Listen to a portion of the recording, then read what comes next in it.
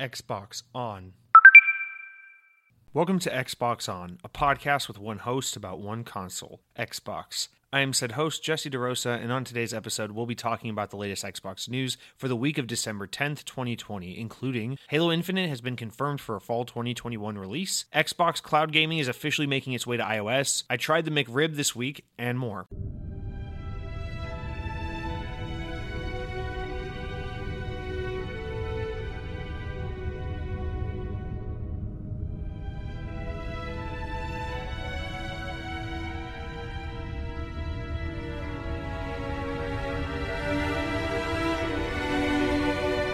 I don't know if this is going to be a doozy of a week, but it feels like this is going to be a really meaty episode, so let's jump right in. First of all, I wanted to mention this week that at the time you're hearing this, at the time the show goes live, which is Thursday, that will be the same day of the Game Awards, which, you know, as we talked about last week, in recent history, the Game Awards has been a big place for Xbox news. Most notably, last year, Microsoft revealed the Xbox Series X at the Game Awards, so it would be, I think a rational person would probably say, hey, I host an Xbox podcast. Today's the Game Awards. There's probably going to be some big Xbox news. I should probably delay the show a day or two to accommodate all the surprises. But I'm not going to do that, as I told you last week. I'm just going to stupidly put the show out on Thursday morning, as I do every Thursday. And then Thursday night, the Game Awards will happen, and they'll probably announce the Xbox Series Z and Halo Infinite 2.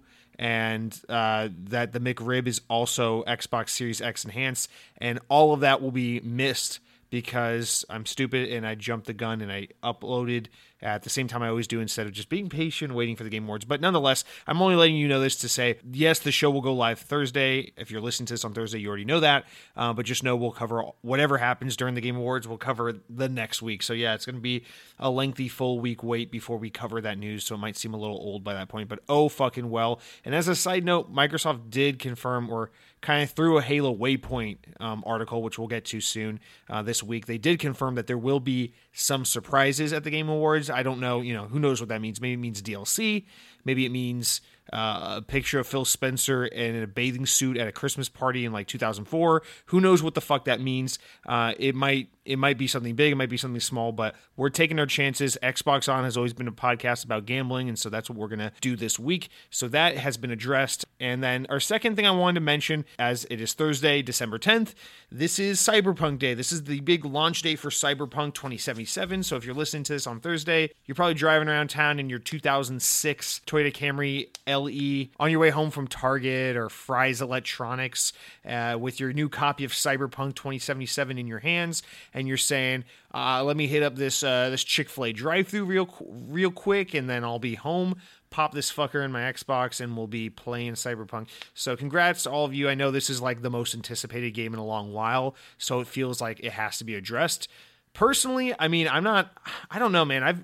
I've been like excited for quote unquote excited for Cyberpunk since it got announced. I think it looks really, really cool, and I'm curious to try it, but I'm not like, it's not like the game I'm shitting my pants for. It's not like, well, at least we still got Cyberpunk, despite the fact that Halo Infinite got delayed. It's like, no, I'd still much rather have Halo Infinite. So I don't know. I'm interested to try it. My friend Hunter, who I've mentioned on the show a handful of times, really hooked me up and was able to help me get the game at a discounted price. The trade-off being that I got a physical copy of the game, which is like probably the first physical game I've bought in like 6 years. But I don't really like I said, I'm not like crazy about jumping into Cyberpunk immediately, so I'm gonna wait a few days. It's coming in the mail. It'll get here when it gets here, and I'll play it when I have the chance. But I have that on the way, so I'll give my impressions once I've had some time to sit down with it.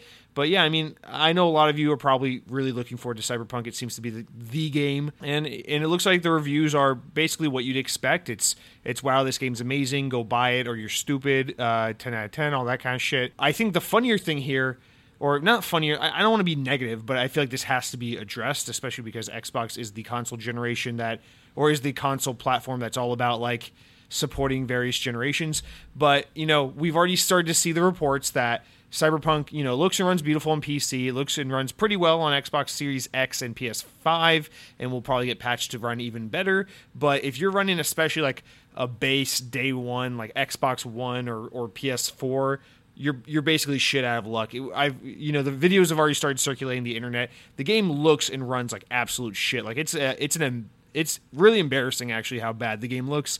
It's just like, someone will walk up to a character and they're all fuzzy and they'll have like texture pop in like halfway through a battle or a gunfight or a melee fight or whatever. And it's just some really rough looking like alpha shit. But I mean,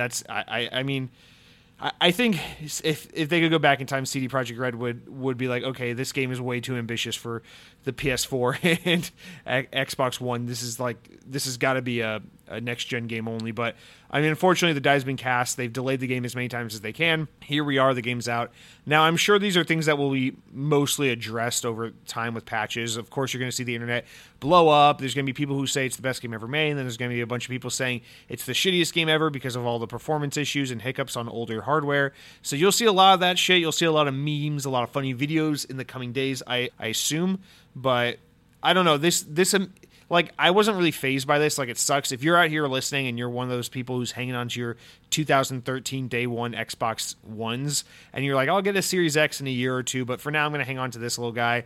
I'm sorry if you were someone looking forward to Cyberpunk. It looks like the game is just going to perform like shit and probably greatly impact your ability to enjoy the game. So that is a serious thing, but I more so wanted to bring this up just to say, this is a concern I've had about going into this generation in general, and now Cyberpunk is realizing this concern, and now I'm really worried about what it means for Halo, which is that, it's really great that, especially on Xbox of all platforms, the mentality is like, we're doing this thing where we're trying to support the older generations. Think of it more like the PC market, where it's like Xbox One is like the minimum spec to run the game, and then you can run it up to an Xbox One X or a Series S or a Series X, so you have a handful of hardware options as to where you want to play the game, and that's kind of where we've gotten to a little bit with the games industry. It's a little more PC like in that sense, but stuff like this worries me about Halo because, like as we saw in July, Halo really as a franchise can't afford to be taking these big optical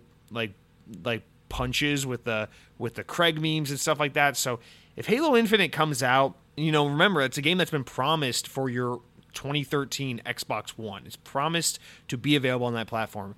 And if Halo Infinite comes out and it runs and looks pretty great on PC and Xbox Series X, but it just looks and runs like shit on a day one Xbox, it just worries me like what that does to the conversation and the coverage around the game and the public's perception. And the only reason I care about that isn't because I care, what other people think of my favorite games, but it's because I just want to see Halo succeed so that we can continue to see Microsoft and 343 have confidence in this franchise rather than see Halo be this franchise that's constantly on the offense of like trying to bend the knee and cater to this audience that's just unpleasable. And this would be a really big problem to have on their hands. So just seeing this happen with Cyberpunk made me very wary of that, with the potential of this happening with Halo. But I mean, obviously, we can't really know how that's going to go until later when Halo Infinite comes out, which we'll talk about when we get to the news segment. That's the second time I've referenced this big news story of the week.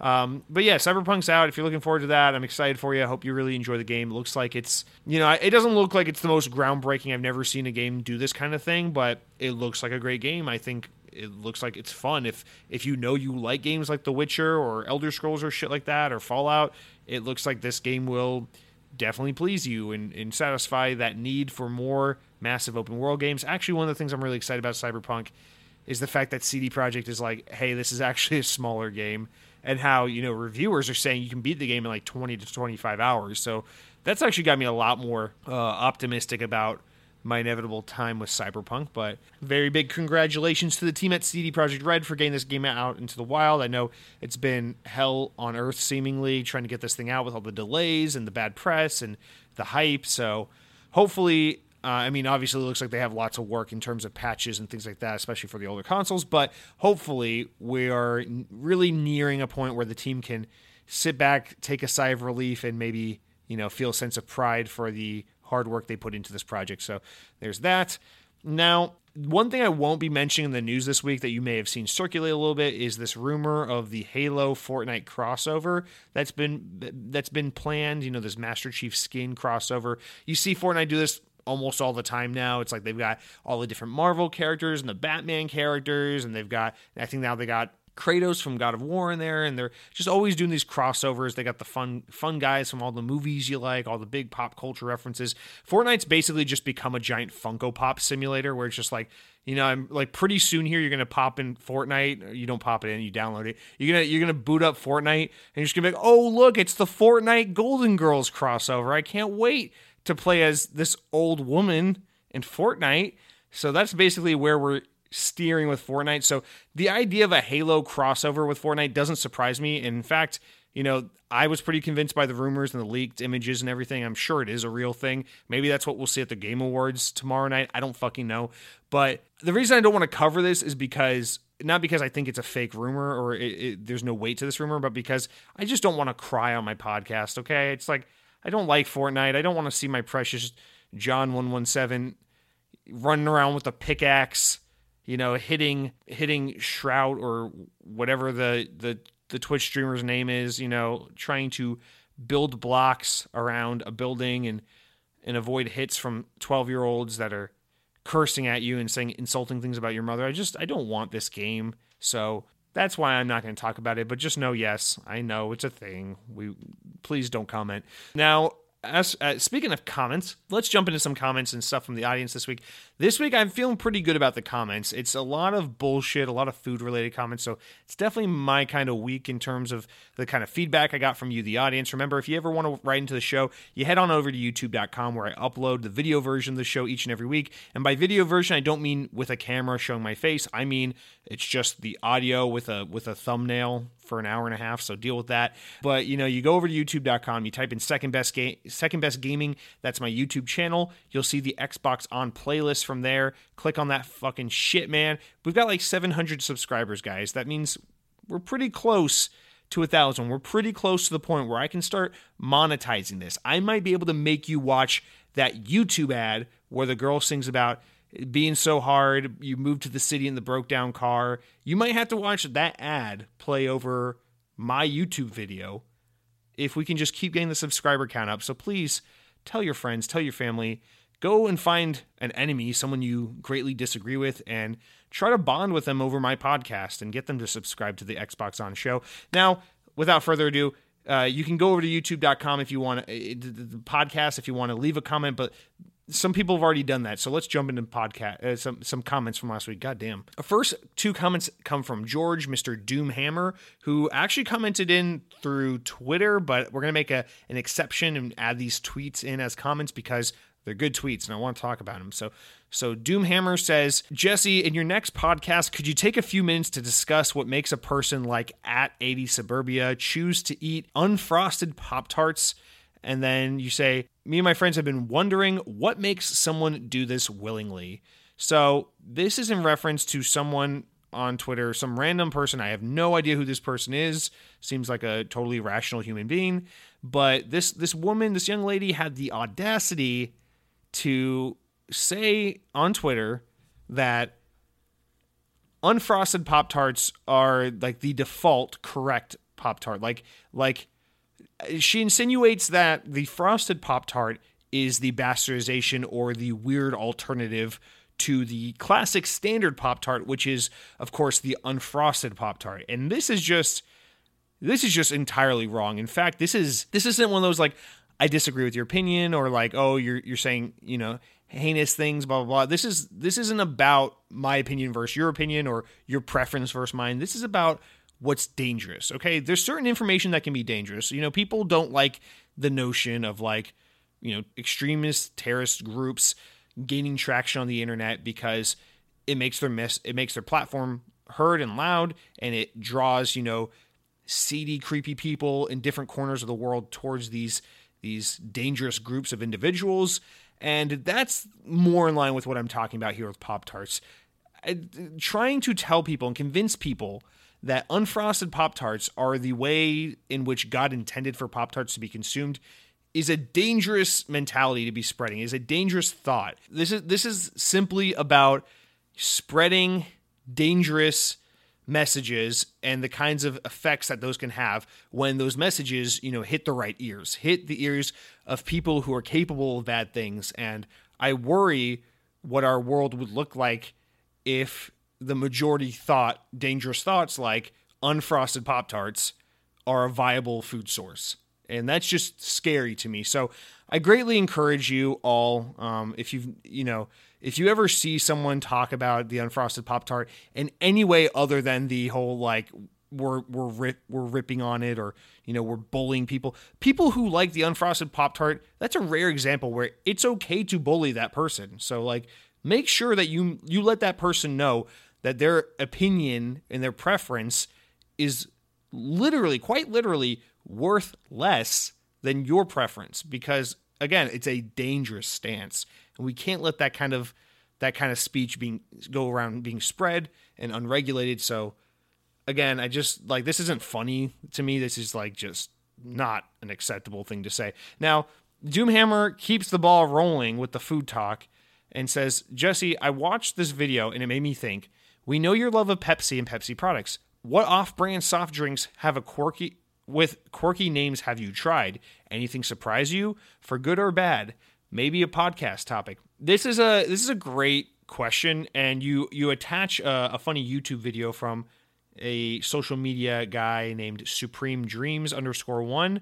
I've never heard of this guy before, but I watched this YouTube video you attach, and it's very, very funny. It's this guy who's like, he's like acting that he's like in a restaurant, and he's like, oh yeah, I'll have a Sprite. And the waiter's like, yeah, we got Sierra Mist. Is that okay? And he's like, what the fuck? And then like, it just kind of, unravels into this hilarious skit of like, we don't have this drink, we have this drink. It's like, we don't have a manager, we have an assistant manager. We don't have, it's like all this funny stuff. And just, I can't do it justice, but it's a funny little skit you posted here. And it really got me thinking about, I waited tables for about 10 pathetic years of my miserable existence. And it reminded me of when I worked at the Stony River, which is a legendary steakhouse. I don't think they call it that anymore, but it was a steakhouse. It is a steakhouse back home where I'm from, my homeland. And at that restaurant, we served Pepsi products. And it was really obnoxious as hell. And I didn't realize how easy I was getting it, because this was like a nice steakhouse. So like the majority of our clientele were adults, and the majority of the drinks ordered, was like wine and wine, cocktails, and water. Like that was the majority of what we sold. We didn't sell a lot of soda. It was a nice restaurant. People go out. It's a nice dinner kind of thing. It's a place you take someone you want to impress. It's the kind of place you take someone if you're trying to court them and get them on your team. No frosted Pop-Tarts. It's a very nice place. And so occasionally when people would order soda, it would be this thing of like, oh yeah, I'll have a Coke. It's like, okay, we got Pepsi. Is that okay? And it's like, no, Pepsi, that's not going to do it. Blah, blah, blah, blah, blah. Give me a Bud Light. Okay, whatever. End of story. But then I moved on to work at the California Pizza Kitchen. And that place did the same thing. They had Pepsi, not Coke. And I thought, maybe this was just meant to be for me because I'm a Pepsi guy. It seems like every restaurant I work in leans Pepsi. Maybe this is just meant to be. But quickly, shortly after I started at the California Pizza Kitchen, the company switched over from Pepsi to Coke, which really pissed me off because I really enjoyed, at work, I really enjoyed having endless free access to Mountain Dew, Sierra Mist, Pepsi, whatever I wanted. But now I was limited to like Coke, Diet Coke. Here's the one thing. Tangent on this tangent. Here's one thing I really hate is like, you can say what you want about Coke versus Pepsi. You can be a Coke guy. That's fine. You're entitled to your own opinion. That's all great. But this is something we cannot deny. When you go to a restaurant or a fast food place or someplace with a soda fountain and they have Pepsi, you get way more variety than you do at a Coke place. You go to like a fucking Arby's before they switch to Coke. You go to a California Pizza Kitchen before they switch to Coke. You go to anywhere that probably switched to Coke eventually. It's like you got Pepsi, Diet Pepsi, Pepsi Max, Sierra Mist, Dr. Pepper, Mountain Dew, and then just like all this other you get like all the cool flavors. You get fucking like Powerade, or you get like Gatorade and all this shit. I don't know. They give you everything, like Tropicana. You get all the fun variety of drinks. You get like maybe like 8 to 12 different brands. But you go to a place that has Coke and it's so fucking boring. And it's like Coke has a big variety of sodas, but like unless it's like a Coke freestyle machine, you just get so little variety. It's like you got Coke, Diet Coke, Coke Zero Diet Max, Max Coke Diet Peach, whatever, fucking vanilla Coke, cherry Coke. It's like 8 brands of fucking Coke. And then you get like Sprite. It's basically just like Sprite or 20 varieties of Coke. What would you like? It's like, it's so fucking lame. You get no variety. You get variety of one thing and nothing else. But you go to the Pepsi place and you got like, you got everything. What do you want? What are you feeling, bitch? You feeling some Fresca today? Even though Fresca is a Coke product, I don't give a shit. Pepsi's gonna give it to you because they give you variety. But anyway, that's a tangent. What I want to say here is it was always frustrating to me that people in restaurants were so resistant towards trying something else. It's like, listen, you're out here, you're at this restaurant, you're out and you're exposed, you're in public, you're trying something different, you're putting yourself out there, you're seeing how the universe will receive you when you make the decision to get out there and eat at a restaurant. So maybe you should get out of your comfort zone. Maybe you should say, hey, waiter, I asked for a Coke, you said you got Pepsi, I'm feeling like a changed man today. I think I'll take the goddamn Pepsi and see where life brings me. But no, that's not how people are. People want just samey everything. It's so it's like me telling a customer, I'm so sorry, we don't have a Coke. Would a Pepsi be all right? It's basically like the equivalent of like someone coming up to me and being like, I'm sorry, we don't have Windows Phone. Would iOS work for you? It's like they just go fucking nuts and they start like flipping tables. Like, this is unacceptable. We're going to go eat somewhere. I've had so many customers tell me shit like, we don't support your restaurant anymore because you don't carry Coke. We won't go eat here anymore even though we like the food because you don't get Coke. I've had customers who bring in their own Coke. I've had that happen so many times. You get like those suburban like old white bitches who are just like, yeah, we bring our own can of Diet Coke because we know you guys have that disgusting Pepsi shit. I'm like, ma'am, there's nothing more disgusting than Diet Coke. The shit they literally use to wash fucking like cancer off of children. Like that's what chemotherapy is. They basically inject children with Diet Coke because the fucking acidity burns the tumors away. Like, are you gonna tell me that you can't drink a Pepsi because you'd rather have a Diet Coke of all things? But the video you sent me, Doomhammer, that's what it made me think of. So I had to go off on that. But yeah, I think your actual question was any quirky names you've tried of. I don't know. I think I've had Squirt. That's weird. I've tried Mellow Yellow. It's disgusting. I don't know. You know what I'm really into as far as like off-brand sodas it's like I really love trying off-brand root beers. And I think I've talked about this. I like the crafty root beers. I like the Abita root beer on tap. I like the actually Red Hair is it? That Bunny Beer Brewer, whatever. They make a good tap root beer. I like to go to like, oddly enough, usually it's like healthy stores. It's like Whole Foods and in like those hipstery, overpriced health food stores that usually have like an oddly good selection of like off-brand sodas or like crafty root beers and shit. Virgil is a good brand. They make a cream soda. They make a birch beer. They make a root beer. They're all fantastic. You can go sometimes like some of those like shittier supermarkets. You'll see like the Frosties brand of soda. They'll do like blue and red and all these weird colored sodas. And you know what another good soda is Jones. If you ever go, I don't know where to get it around here. I used to get it at Kroger's when I lived in Georgia, but they don't have Kroger's here in Florida, so I don't fucking know where to get it. But Jones soda, oh man, it's so good. It's like super like artsy and shit. They'll do all this like cool kid art and photography on their cans. Like one of their cans, their cream soda, I believe, even has like a picture of Spaceship Earth from Epcot. But like, yeah, they'll just do like They do some cool like cream sodas and berry flavored sodas and cola and shit. And Jones soda's pretty good. I don't know. As far as off-brand quirky sodas and shit, I tend to stay away from that. You know me. There's always enough variety. There's always a new Mountain Dew flavor out there for me to be pursuing that to where it keeps me busy enough. I don't need to be curious and out there exploring the field and trying other sodas because Mountain Dew satisfies me. So does that satisfy your answer? I'm content with my relationship with Mountain Dew, and I don't really seek any outside love. Whew. Okay, so that's out of the way. Guys, Mr. Miggy comes in with our first legit comment of the week, and by legit, I mean the first comment from YouTube, and says, smaller comment this time, BurgerFi is amazing, yes. Chocolate cheesecake is amazing, correct again. Halo 4 at 120 frames per second is amazing. Mr. Miggy, you just won the jackpot.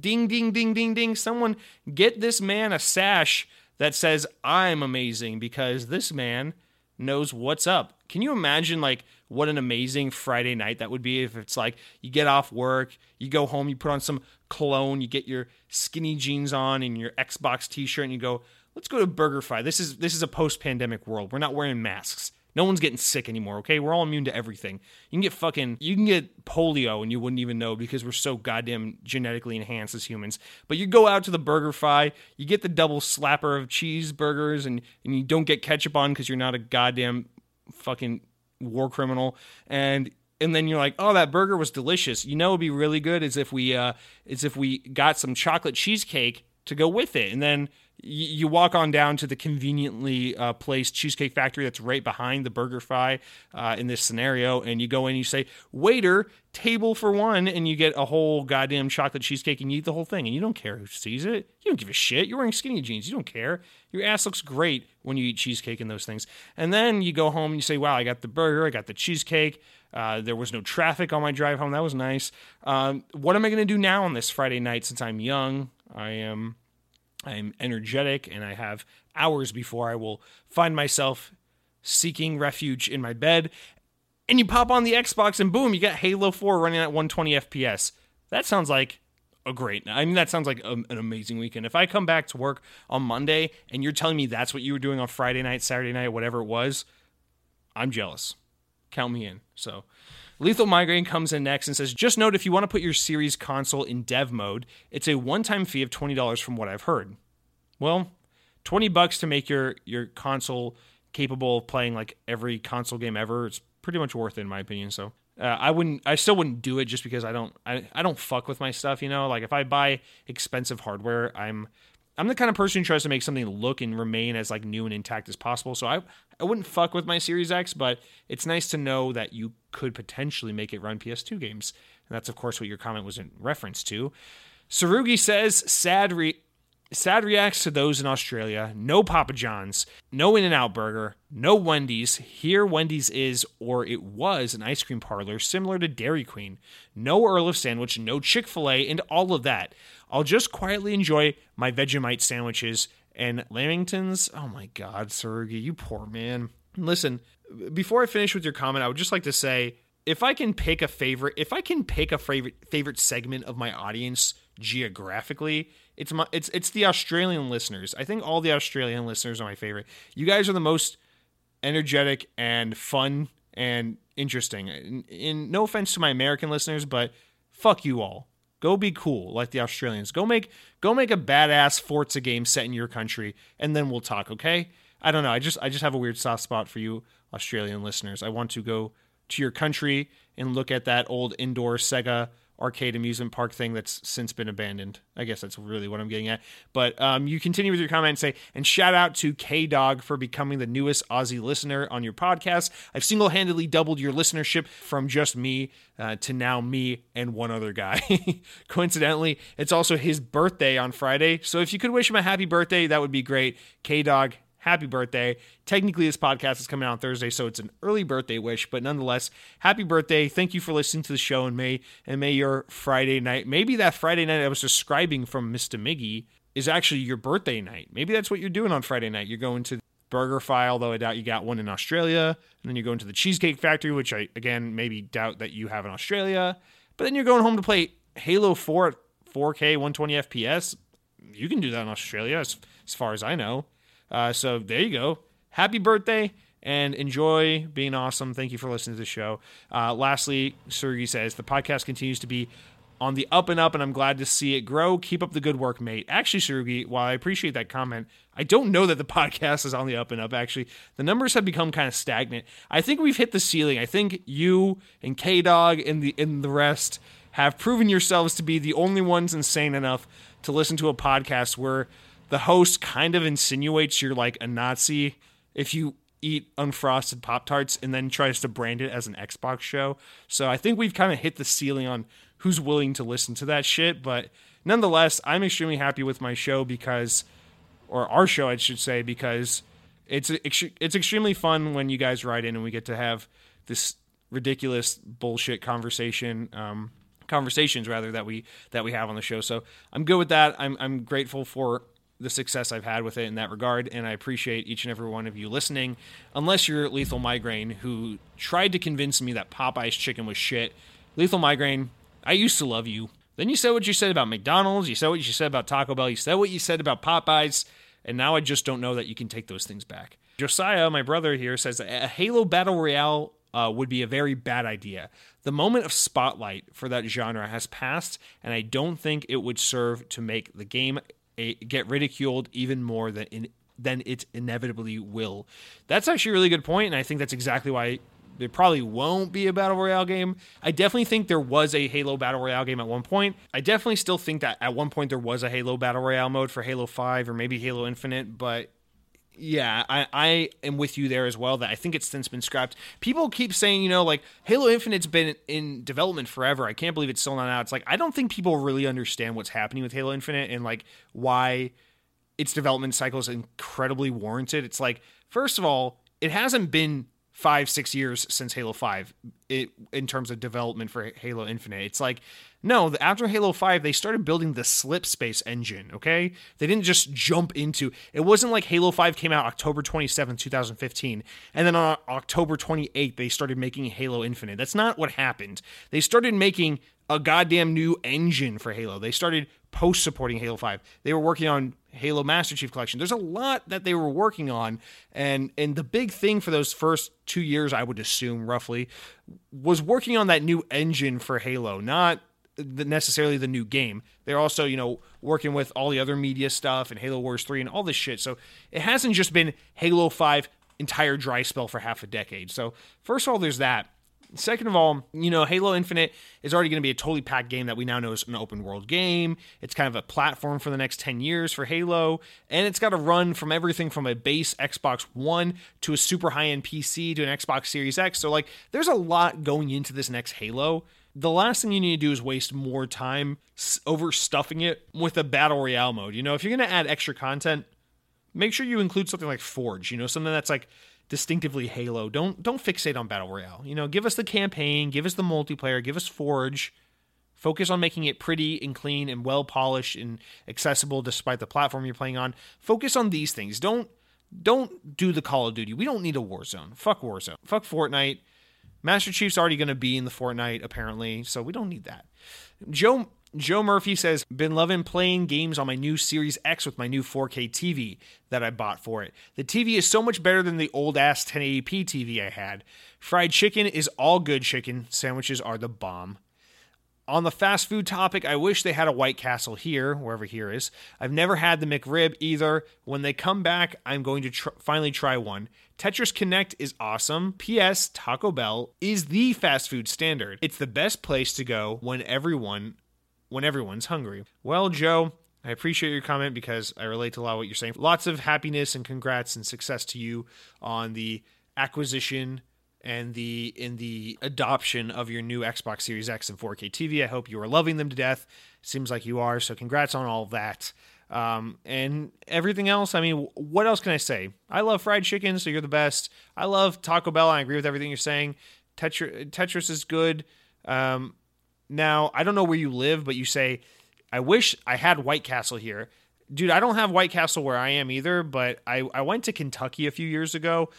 Pray for me. And I tried White Castle while I was there because they had it there. And I got to be honest, White Castle is so incredibly overrated. It was like, I was so excited to get to go to a White Castle, but their food is gross and soggy and just boring as shit. Like, I'm not a crazy fan of Crystals, but I'd rather have Crystal than White Castle. It's just not that good. So you're not missing out on much there. And then you say, I've never had the McRib. Well, maybe you'll try it soon. And then, yeah. So thanks for writing in, Joe. I hope you're enjoying that new console, that new TV. Don't feel too bad about White Castle. You're really not missing anything. Lethal Migraine, what is this you had to say here? You say, I find it odd that you put... Lethal? God damn it.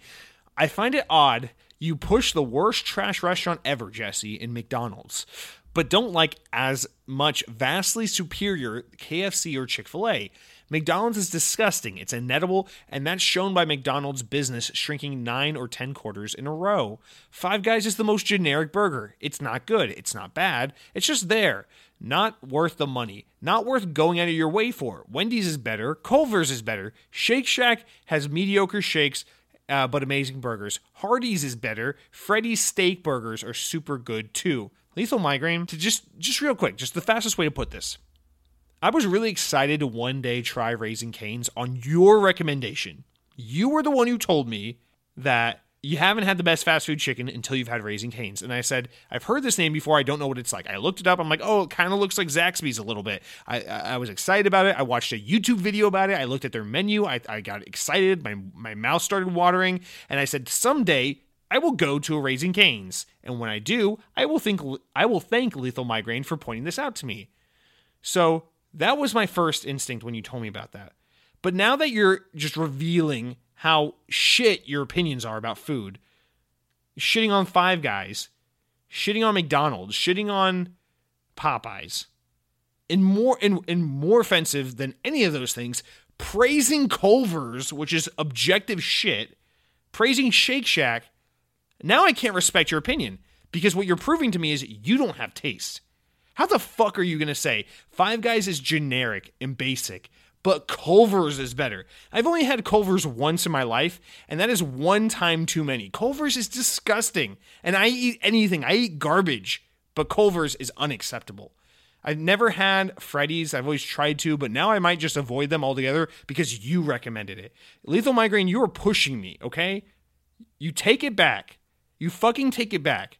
You go to McDonald's, you order a double cheeseburger, you ask for no ketchup, you eat that thing and you pray to God that he shows mercy on your fucking soul so that when you die, maybe, if you're lucky, the McDonald's gods will show some shred of sympathy for your pathetic food taste, okay? This is like, I'm up to here. You can't see it. It's an audio-only podcast. But I have my hand up. I'm up to here with your shit, okay? Take it back. Say something nice about the D. Sam Torres writes in, this is the weird part of the... Guys, skip ahead a little bit if you need to. These last two comments here are pretty lengthy.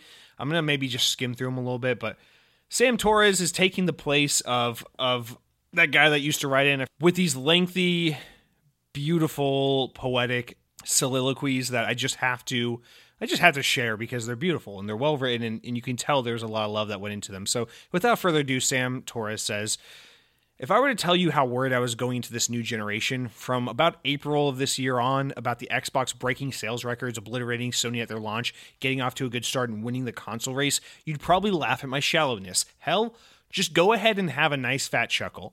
When I finally saw Sony's design for the PS5 earlier this fall, I was dreading the shift in power. I mean, really look at it. As an Xbox fan, I was sure no one would be interested in the solar pillar reverse ice cream sandwich.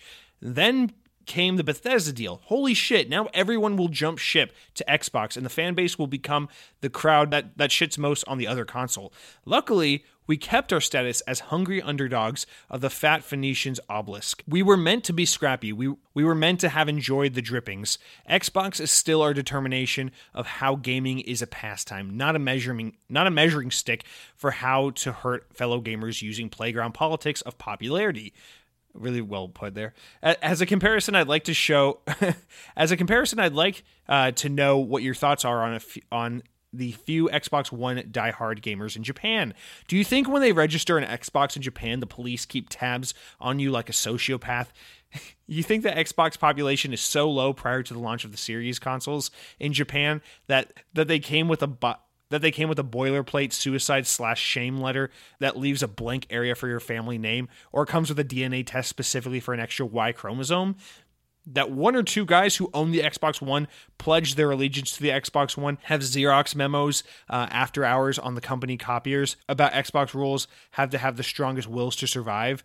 We, back here in the US, have it easy. We can be satisfied with the knowledge of our console of choice. It just keeps opening the gates and welcoming in more gamers of all walks of life. But they love to spit in our faces. Yes, Xbox did not fuck up. They remained my cross to carry as others sling their bug snacks and buzzy haptic feedback controllers in my face. I will make everyone aware that, quote, Xbox is sick in the most grating Steve Buscemi voice I can muster. Thanks, Jesse. You and your podcast elevate the Xbox. Well, thank you, Sam Torres. Those are really well written. First of all, I think you actually, maybe you're just joking here for the most part, but I actually think you bring up a good point here, which is that it's really surprising that of all things, or at least when you put it the way you put it, which in all fairness, I know you're trying to like, make a point, but also be lighthearted and fun. But if you really, your point obviously leaves out a few key details, but not out of malice, but out to make a point. But I guess what I'm trying to say here is that when you put it the way you put it, where it's just like, Xbox Series X was announced first, it looked better than PS5, it's more powerful than PS5, they bought Bethesda, they did all this shit. It's like, wow, how is Xbox not going to take the mantle of like the premier console this generation, And then Sony came out and they were like fumbling with shit, they wouldn't show anything, it was obviously less powerful consoles, rumored to be more expensive, blah, blah, blah, less accessible, all this shit, no backwards compatibility or really limited and gimped backwards compatibility, all this shit that Sony was kind of fumbling with. It really seemed like for a minute there, it's like, okay, Xbox should definitely take the crown right now. But then that just didn't happen. It's like everything Microsoft did, everything Sony did, none of it fucking mattered for the most part in this kind of arbitrary console wars perspective, at least, where I'm sure Microsoft being a lot better with the Series X marketing lead up and everything, and the way they handled the brand from, the announcement last year all the way to the release this year, I'm sure that greatly benefited Xbox, and that, yes, the Series consoles are, better received and perceived by the public than, the Xbox One was back in late 2013. But whatever they did that was good, it just definitely wasn't enough to beat PlayStation. I mean, like, just think anecdotally for one, like, go anywhere right now and ask someone like about the new consoles. Everyone's like, oh yeah, PS5 is impossible to find. It's sold out everywhere. I wish I could get a PS5. Oh, the PS5 looks sick. Whatever. Be like, hey, what about that Xbox? They'll be like, oh yeah, there's that new Xbox. Stupid Xbox. It doesn't matter. And this is a thing I think really people forget or fail to notice as far as patterns are concerned, is we're now at the point where there have been enough generations of Xbox and PlayStation that the 360 wasn't the one time Xbox started to show like we played our cards right and we did all the right things, and now we're going to beat PlayStation and we're going to be the number one console. The Xbox 360 was actually the story of the time Microsoft was their one fluke generation, the time that their outlier in terms of like that console brand, right? 360 did good because for a couple reasons. Because it came out a year earlier, it came out cheaper, it had the innovations first. PlayStation really, really fucked up with pricing and messaging and all those things with the PS3. So it was this combination of Xbox being better with the marketing, more friendly, more affordable, most importantly, first. And then the other part of the equation, because it's not just about what Microsoft does right, it's also about what Sony does right or wrong. The other part of that equation is what Sony did wrong, which is so much. And the most important thing is that price there. It's the fact that you could have gotten a 360 for as low as $300 and a PS3 for as low as like $500-$600. So it's the fact that, Sony fucked up every way imaginable and Xbox knocked out of the park every way imaginable. And so that's why the 360 was so successful. But you got to remember, like at the end of that generation, PS3 caught up. Sony did right throughout the rest of the generation to make up for that shit. And at the very end, they caught up. PS3 actually outsold the 360 when you look at global final sales for those consoles. So when you really think about it, it's like the success of the 360 is actually an outlier for the Xbox brand. Sony and the PlayStation brand are just by default the popular place. And the reason why that's a relevant story to today's situation is that, Sony fucked up in the PS3 generation and had to, make up for it over that decade or so. And then Xbox fucked up in their third generation as well with the Xbox One, and then has spent these past, 5-7 years trying to make up for lost ground and remarket and, change the public perception. So both brands did the same thing. And I think the thing to note there is that there seems to be this trend that's like hubris where these consoles like just fucking fall flat on their face. These brands, they fuck up because they experience so much success that they're like, yeah, our audience will just do whatever the fuck we tell them because they love us. And that's not how it is. Gamers are really finicky and they will revolt if they don't 100% love everything you're doing. So I think everyone's experienced that. Even Nintendo has. Like, NES was great, Super Nintendo was great. We can all look back on the N64 with nostalgic lenses like we like to do and talk about how we were all playing GoldenEye and Mario 64 back when really almost no one was because the N64 sold like shit.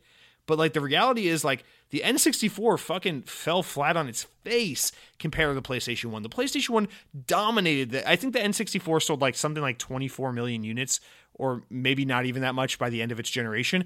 The PlayStation 1 sold like over 100 million units. Like PlayStation 1 fucking clobbered N64. That was Nintendo's third generation. So it seems like there's this trend of like third generation slumps, like junior slumps, I guess, where like Nintendo fucked up with the N64 and Sony fucked up with the PS3, which is their third attempt. Xbox fucked up with the Xbox One, which is their third attempt. It seems to be a trend, but if there's anything we've seen, from GameCube onward, from PS4 onward, from Xbox Series X onward, it seems like there's this reactionary trend, with the exception of the Wii U, of course, where it seems like the brand matures. It learns its lesson after that. So what makes this new generation so interesting to me is that it's not, in the 360 generation, it was an ego-driven PlayStation and a young and hungry Xbox. And then in the Xbox One generation, it was a hubris-filled, just overly confident, cocky, shitty Xbox that fucked up. And then it was a mature and learned Sony with the PS4. But now we're on to the Series X generation, where what we have is two very mature brands. And if you want to count Nintendo, three very mature brands. Xbox, PlayStation, and Nintendo. All three brands know exactly what they're doing. They've had their successes, they've had their failures, they know what their strengths and weaknesses are, and they know what their audience wants. It's why Nintendo doesn't give a shit about half-decent multiplayer. It's why Nintendo doesn't give a shit about power or next-gen features or any of that shit, because Nintendo knows what makes them special is their weird quirkiness and their toy-like accessories and consoles, and they're really, really fun games that have god-awful stories but are fixated on crazy, ingenious mechanics and fun gameplay and great polish. That's what Nintendo's bread and butter is, and they excel at it because they're mature and they know how to play into it. Sony's the same way. Sony knows it's about games. It's about literally nothing but games. It's about every 7 years, you buy a new expensive piece of hardware, and we make a bunch of fucking awesome games, usually pretty story-driven, focused or single-player focused, and you just buy games and we make a shit ton of money off that. Games, stories, games, consoles, games, whatever. That's Sony's thing. And now we have a very mature Xbox that's playing into its strengths. It knows the Xbox fan base is very much into powerful console, really next gen, high performance, that kind of stuff. Xbox fans are like the PC gamers of the console space. It's about high performance, it's about backwards compatibility, it's about new and innovative features. You gotta think about it. Xbox was the one who was like a hard drive built into your console, always connected internet device, an all-in-one entertainment system, an operating system on your console that's a multimedia device. All these things Xbox has done throughout its history are very innovative things. If you think about it, Xbox is kind of the most responsible of all the brands for the way we look at a console and the way we play games now more than ever, what with the internet and just really robust operating systems and consoles that do a lot more than just play video games. And so it's like the three brands have really figured out what it is that their audience loves about them, what it is that makes them distinct, and they play into it. And what we've learned as a result of that is people really love PlayStation through and through, no matter what, because it's been there a long time, it's been great, and they're all about the games.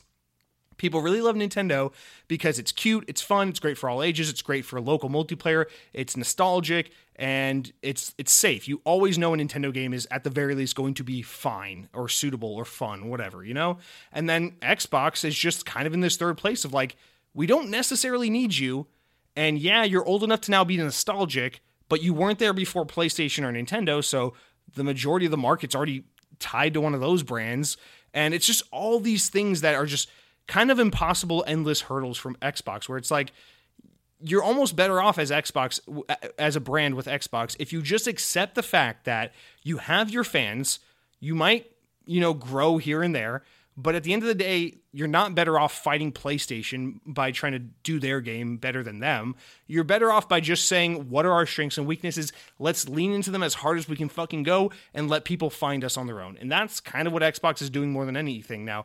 I mean, and they are sticking true to their nature of hey, we're just going to innovate on the games industry and continue to envision what video games will be 10, 20 years down the line, because that's what Xbox has always done. That's why we see them pushing so heavy into cloud gaming and in this fluidity of play on old consoles, play on new consoles, play on PC, I don't give a shit, profiles and streaming services and accounts and services over just regular consoles, because that's Xbox. And man, this is a massive tangent, but what I'm trying to say here is it's crazy to think that it looked like Xbox Series X was positioned and poised to dominate this generation. And it looked like PlayStation was in a position to kind of fumble a little bit. But I think Sony's mature enough now to know what does and doesn't matter with PlayStation. Xbox is mature enough at this point to realize and know what is and isn't right for Xbox. And so it just is what it is. Gaming is a mature market at this point. gamers know they love PlayStation. It's always been good to them. It's always delivered the games. Even though PS5 isn't as powerful as the Series X, it's plenty powerful. The games look plenty good. And PlayStation has never put out a console that was super shitty and underpowered and didn't have good games. So there's no reason for gamers to think, oh man, if I buy a PS5, it might not be like the PS1, 2, 3, or 4 and have good games and good graphics and everything. It's like, no. PlayStation has made you very secure in knowing that buying a PS5, investing in a PS5 is going to assure you great games, plenty of them, a really nice console with great hardware in a super inferior controller. And that's just the thing. It's like they have the market. They just have, I don't know. So it's, I guess what I'm really trying to say, God, this is a long comment, but like, I think at this point, it's not really about what Xbox can do to bite into Sony's market. It's about what Xbox can do separate from what Sony does to expand their market. So, it's not like between every Xbox and PlayStation gamer, if you add them all up, accounts for 100% of gamers. And Xbox is trying to take portions of Sony's so they can have the bigger portion. It's like Xbox needs to stop looking at what Sony has and saying, how can I have that? And start looking at the massive blue ocean strategy of like, there are so many people in this world, people will play games. How can we reach those people? Rather than PlayStation gamers, it's about people. And I think it's going to be more successful for them in the long run. I think you're going to see a very different Xbox in 5 years. Once Game Pass is a mature platform and we're used to this newer era of Xbox, I think you're going to look back and you're going to be like, wow, it's crazy to think what Xbox was in 2013, 2015, and to think what it is now, because Xbox is going to be a thing people, if this is all successful, thing people are playing on their computers and their phones and everything, and they're playing all sorts of games, from small games to big games, and it's all going to be through a streaming service, and it's not going to be the Xbox we know right now. It's not going to be the Gears 5, Halo 5, Forza 5, fuck you, nothing else, Halo or Xbox that we're used to, so... I don't even know if I'm even speaking to your comment anymore. I think I'm just talking. I think this is just like my quota of Xbox talk I have to get out of the way just so I can justify all the fast food talk. But our final comment comes from Patrick, who says, I just recently treated myself, first-time commenter, by the way. Thank you so much for commenting. Rounding out the comments, you say, I just recently treated myself to a Series X coming from a PS4 last generation. Mostly for an overall approach to gaming with Game Pass and stuff that just works best for my current life situation. Having played Halos 1 through 3 in the past, with many memorable moments I recall, I skipped Halo 4, got some story summaries off YouTube for the sake of following up with everything, and jumped straight into Halo 5 Guardians, and wow, how disappointing was that campaign? It seems like as the game progresses, it just loads more of the same enemies on you. 1 Guardian, 2 Guardian, 3 Guardians. Can you relate? I'm really skeptic about Infinite now, too, seeing how the franchise seems to have evolved. Really like your podcast, but is there any chance you could provide timestamps? I was kind of overwhelmed by the fast food coverage in the last episode. Being a hypocrite, too, sometimes. I still want to drop in that In-N-Out cheeseburger was my absolute favorite. What absolutely tore up my whole holiday cruise stomachs was Heart Attack in Vegas, though. Boy, what a shitty mess. I was really enjoying the overall satiric concept to fast food as a quote-unquote treatment. Probably you can't relate, but the food was utterly crap. All right, first of all, Patrick, thank you for writing in. Welcome to the show. Welcome to the Xbox community. I don't mean to say, fuck PlayStation, glad you're here on the good side, but I do mean to say, welcome here to the Xbox community. Obviously, it's not like you can't buy a PlayStation and still enjoy PlayStation at some point if you want to, but it is exciting to have kind of a sense of belonging or like a sense of community with, the brand you associate with and use. So welcome to the Xbox community in that respect. I hope you really enjoy your Series X. So that's the nice stuff. Now we gotta get into the mean stuff, okay? Halos 1 through 3, you played them in the past, memorable moments, great games. Skipped Halo 4, go back and play Halo 4. It's phenomenal, okay? You gotta go into Men in Black and get one of those pens that wipes your memory and wipe your brain of all the Halo shit, okay? Go into Halos 4 and 5 completely blank, without any preconceived notions, without anyone telling you Halo 5 has a shitty story, Halo 4 has bad multiplayer, whatever the tropes are about these games, play them for yourself and make your own assessments, okay? Halo 4 is great. Now, Halo 5 Guardians, you said you played it. I'm not going to assume your lack of enthusiasm for the game is a result of all the negativity on the internet. Maybe you didn't know a lot of that stuff, so I won't say that, but again, you're welcome. As I've said in the past, you're welcome to not like the game. You're welcome to think it was overrated, but might I just say, I think Halo 5 Guardians has a fantastic campaign. Let's set the story aside, because that's the thing people want to shit on the most is the story. I actually think Halo 5 has some of the best gunplay, gun variety, enemy variety, and level design of any of the Halo games. I think it's really great. You got the Prometheans, which are actually fun to fight now, and they're better balanced. You've got all the Promethean weapons, which are actually fun to fight with now. You've got all the Covenant weaponry, and then you got the UNSC weaponry. So tons and tons of weapon variety, and they all feel great. And then you've got great enemy variety because you fight Covenant, Prometheans, which is, just like Halo 4, a lot of enemy variety. And then I think the level design is really cool. I think the levels look awesome. I think there's a lot of verticality to the levels. There's a lot of nice fight scenarios and little hidden paths and alternate routes. I think Halo 5 has pretty great gameplay and level design. Now, I understand the criticism of like overfighting the Warren Eternal too many times. Sure. I even agree with that criticism. I think you fight him too many times. It's kind of a cheap boss fight. Sure. But that's a small portion of the game relative to the rest of the levels and the rest of what you're doing in the campaign. I personally just really like the campaign in Halo 5, so you're not going to find me agreeing with you on that, but of course you are entitled to your own opinion. Hopefully you play some Halo 5 multiplayer and at least find some fun in that, because it seems like everyone at least universally agrees that Halo 5 has pretty rock solid multiplayer. So if you got time for that, maybe that's something worth checking out. I would remain optimistic about Infinite now, though. I think Halo Infinite is going to be a very, very different Halo game from 4 and 5. I think Halo 343 is trying really hard to get away from their, for better or for worse, their interpretation of Halo, and they're trying to find this happy medium of like an evolution of the franchise plus what they've brought in plus what Bungie created. So I think you're going to find something a little closer to those older Halos with Infinite, but I guess we'll still have to wait and see. Now, as for your fast food thing here, you say... You mentioned In-N-Out, of course, we've talked about it, but you mentioned Heart Attack in Vegas. So I actually know what this place is. I've seen this on the Travel Channel. It's that, or I saw a news, I don't know, I've seen this on I think it was the Travel Channel, but it's that restaurant where like, it's in Vegas where like the servers are like waitresses and like the chef is like the doctor, and like it's kind of like a role play restaurant where like you have like those like triple bypass burgers or whatever, and like the burgers are like absurdly large and disgusting and greasy, and it's like a whole like thing. I'm really disappointed to see that you went there and the food was not good, because I've always wanted to go there. That's one of those places where I'm like, I'll probably never go, but I would love to go there. So really disappointing to hear that it wasn't great. And until you give me a reason to believe I can't trust your taste in food, I will take your word for it that place is disappointing. Now, if you start espousing bullshit like fuck McDonald's, fuck Taco Bell, like Mr. Lethal Migraine, I might have to take your comment here with a grain of salt. But until then, I'm going to give you the benefit of the doubt. I'm still curious to try that place if I ever get the opportunity, but it is noted. And for all of you who haven't ever heard of this, look up Heart Attack. It's a burger restaurant in Las Vegas, Nevada, and it looks really fun. There's a lot of like news stories that have been done on it and Travel Channel pieces that have been done on it, so I'm sure you can find some really good videos on it. But yeah, it looks like a fun place. Yeah, and surprisingly, after 5 hours of talking about Taco Bell, we're done with the comments. Done with all that, guys. That's it. Remember, for next week, don't be shy. Reply. And also, if I might add, I really appreciate the long comments, guys, but I am trying to keep them down a little bit just because we end up doing this, going an hour into the show without getting into the news.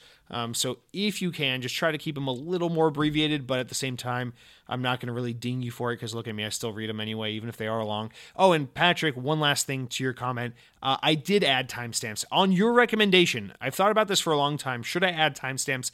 But I'm a lazy fuck and I don't do it. But on your recommendation, I added in timestamps, so you're welcome. No, but for real, I added timestamps in for last week's episode because you mentioned it, and I will start putting them on the YouTube video. So go into the description on YouTube, and you will see there are timestamps. They're kind of broad, easy timestamps, where it's like intro, comments, news, small news, games of gold, stuff like that. It's not like super detailed ones, like a different timestamp for every comment, but it should help break things up for those of you looking to skip some of the comments and get more into the news.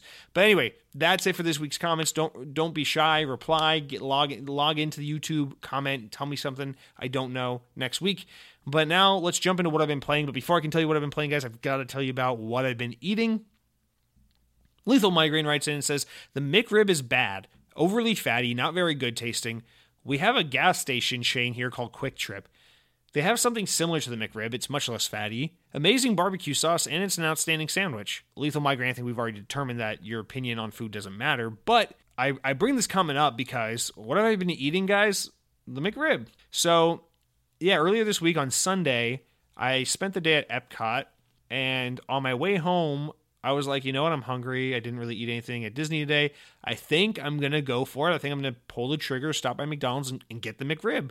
So I asked my girlfriend, I'm like, did you eat dinner? Do you want me to pick you anything up on my way home? And she goes, McDonald's? I'm like, do you want me to go to the grocery store and pick up some like broccoli or something so that we can live to see our grandchildren? And she goes, no, McDonald's sounds good. So I whip it into the McDonald's drive-thru and I order the McDonald's. And here's the thing is I'm thinking, here's my chance. Got to try the McRib out of obligation. I got to know what it's like. You know, everyone's talking about it. I want to say something on the show. And I get up to the window and they're like, McDonald's, what do you want? Get out of here. Fuck off. And I'm like, I can't do it. I want to say the McRib. And I go, I'll take 2 double cheeseburgers, no ketchup, no mustard. And give me a large fry and some chicken nuggets with that ranch sauce. And that was it. Man, I said my usual and I just skipped the McRib. It didn't happen.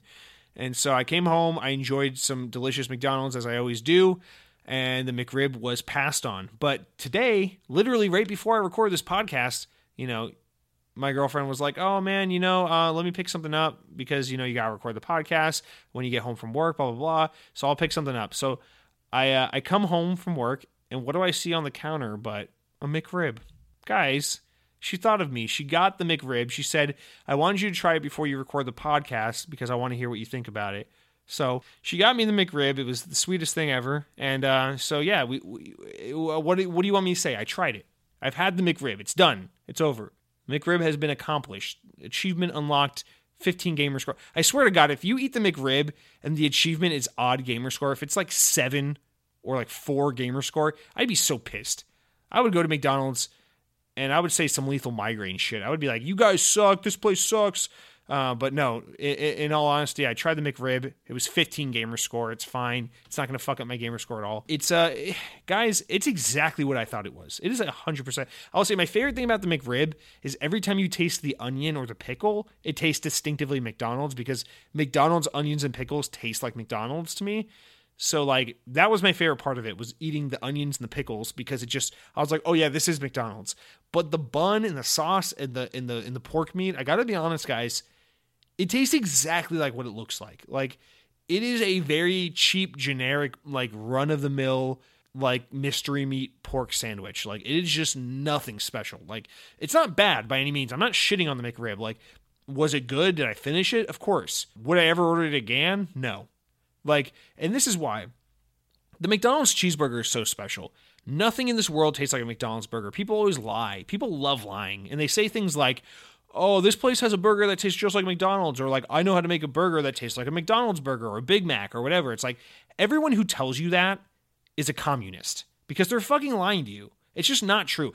Nothing in this world tastes like a McDonald's. There's one and only thing that tastes like, there's one and only thing in this whole world that tastes like a McDonald's cheeseburger. You know what it is?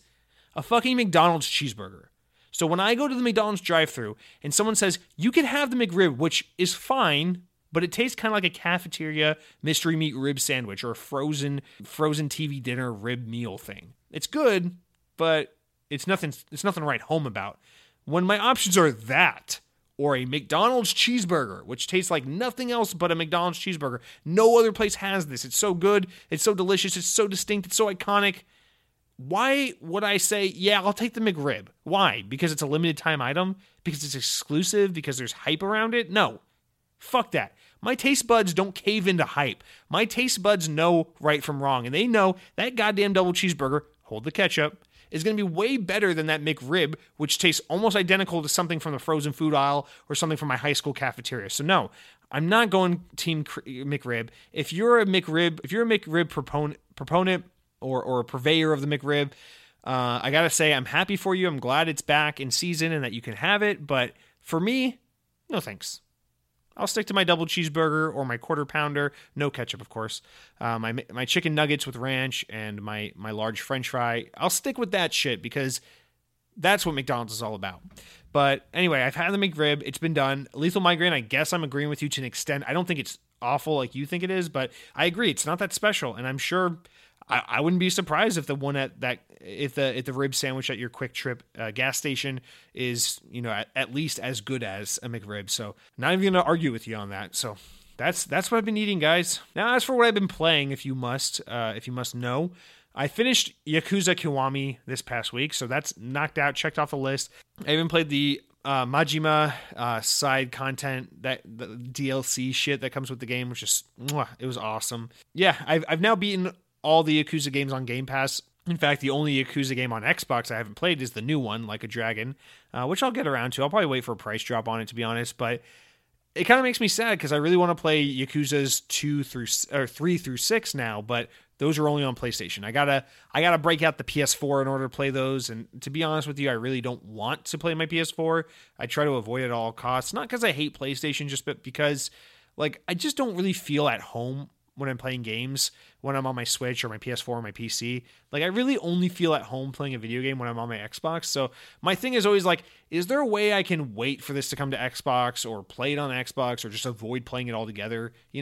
There are rare exceptions. If it's like Spider-Man PS4 or God of War or Super Mario Odyssey, I'm like, okay, I got to play this other piece of hardware. But if it's something like Yakuza, I'm like, maybe it'll come to Xbox someday. I can probably just ignore it, right?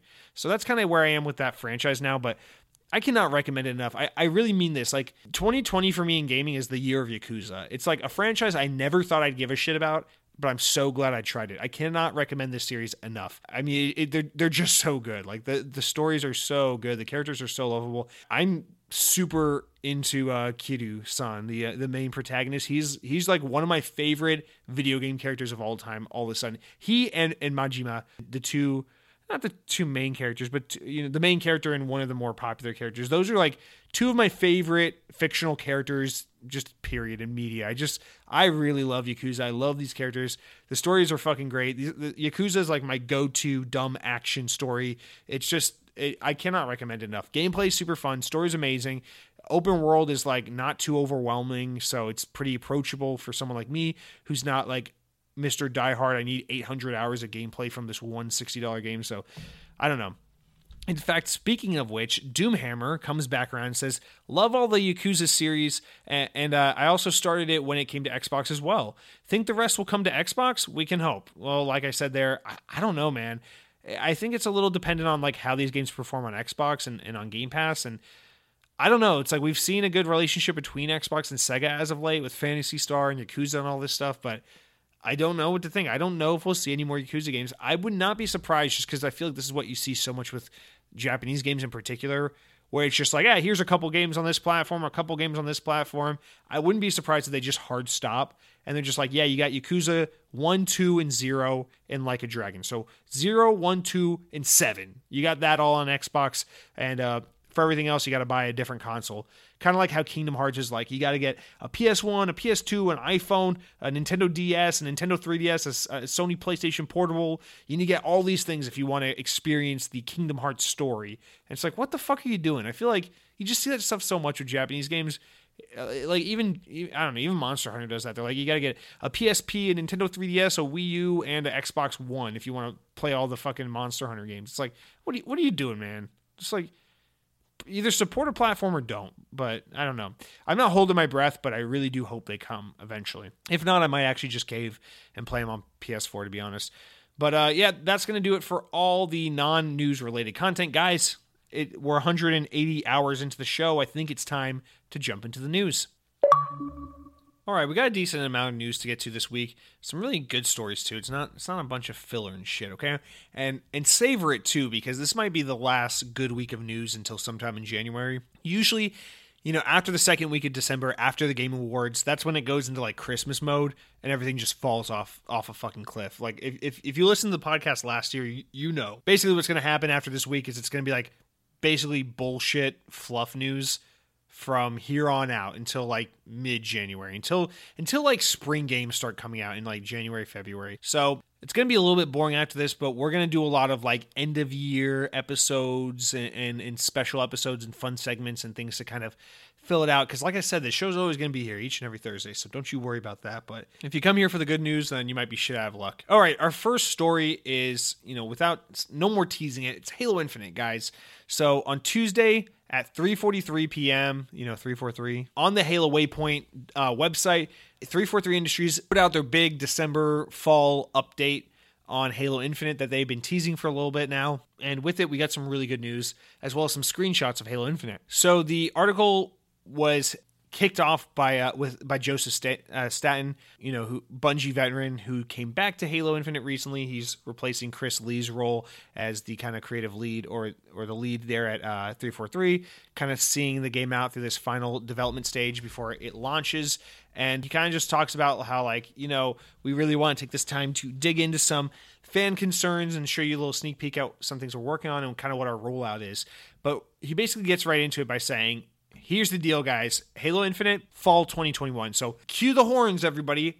I was fucking right. You think I'm wrong? You think Bethesda games aren't coming to PS5? Fuck you. Halo Infinite comes out fall 2021. Just like I said, not spring, fall. Told you, they're going to give it a whole extra year. And now, this makes pretty good sense. You need a full year. It looked to me like Halo Infinite was definitely premature. So I don't really think, something as big of an undertaking as overhauling the graphical and artistic integrity of a game, overhauling something like that, that's not really something that can be done in an additional 6 months. So when people were saying, they're going to delay it from November to March or something like that, I was always kind of skeptical of that, because I'm I just don't think people understand how much time they're really going to take to rework some of this stuff, or how much time they're going to need to take to rework some of this stuff. I think people were really underestimating that. That's why I kept saying fall, not spring. But I'm not happy to be right about this. I want to play Halo Infinite sooner rather than later, but got to rub it in a little bit, because I'm probably going to be wrong about that Bethesda thing, apparently.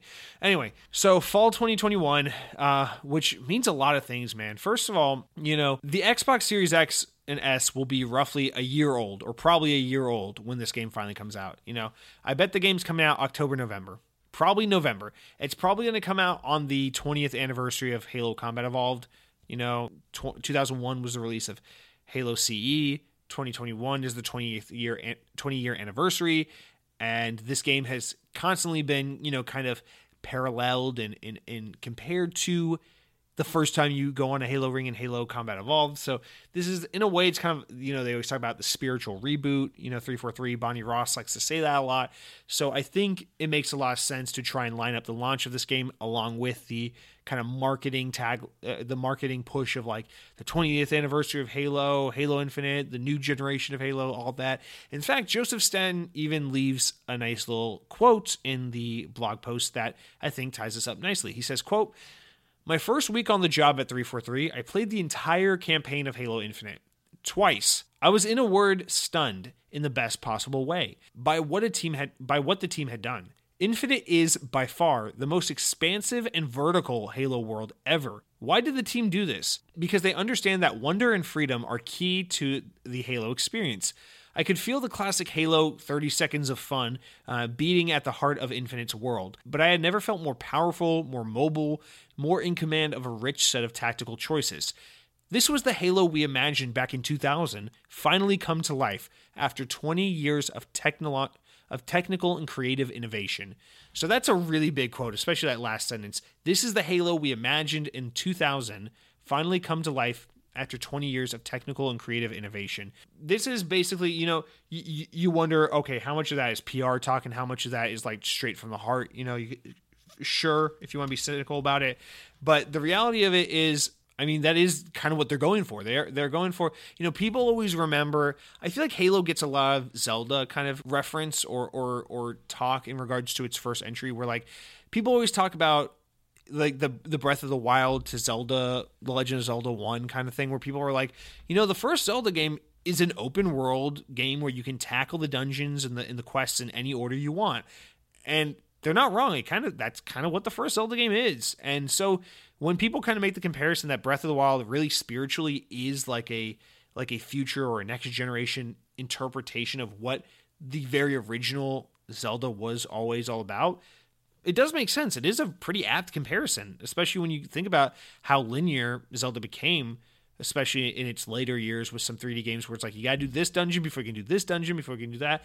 And so I see a similar thing with Halo here, where it's Halo 1, I think it's kind of a stretch personally because it is mostly linear level-based game, But, people always talk about the second level, the Halo, when you first arrive on installation 04, and the kind of whole, level 2 of Halo Combat Evolved is an open world game. There's a massive sandbox to explore. There's different routes you can take. There's massive open battlefields, all this stuff. At the time in 2001, it felt like a massive open world game, at least for that time. So it's a little bit more of a stretch in my opinion, because really Halo 1, while it has massive, battles and massive areas to fight and shit, it's still a pretty linear first-person shooter. And the series definitely gets more linear, especially with games like Halos 2 and 4. I think 2 and 4 in particular are pretty linear, but yeah, whatever. I'll give you that. Halo 1 kind of has an open world thing to it. And so there's a lot of that with Halo Infinite. Halo Infinite's obviously quite literally an open world game where there's a lot of ways you can attack situations and approach your playthrough. And yeah, I think they really want to harken back to that and capitalize on that. So a lot of this fall 2021 release it's the 20th anniversary of Halo. This is like Halo 1 all over again, where you're gonna say, wow, this is an evolution in gaming, this is the next generation in gaming, this is the next generation in Halo, rather than like what Halos 2 through 5 have been, which is more like linear, level-based, first-person shooter, that kind of thing. So I get, what they're doing there. And then I think the other big thing, and this is the more negative side of this, is that still, guys, without Halo Infinite for a full year, Halo or the Xbox Series S and X don't have their killer app for the first full year on the market, and I think that's kind of critical.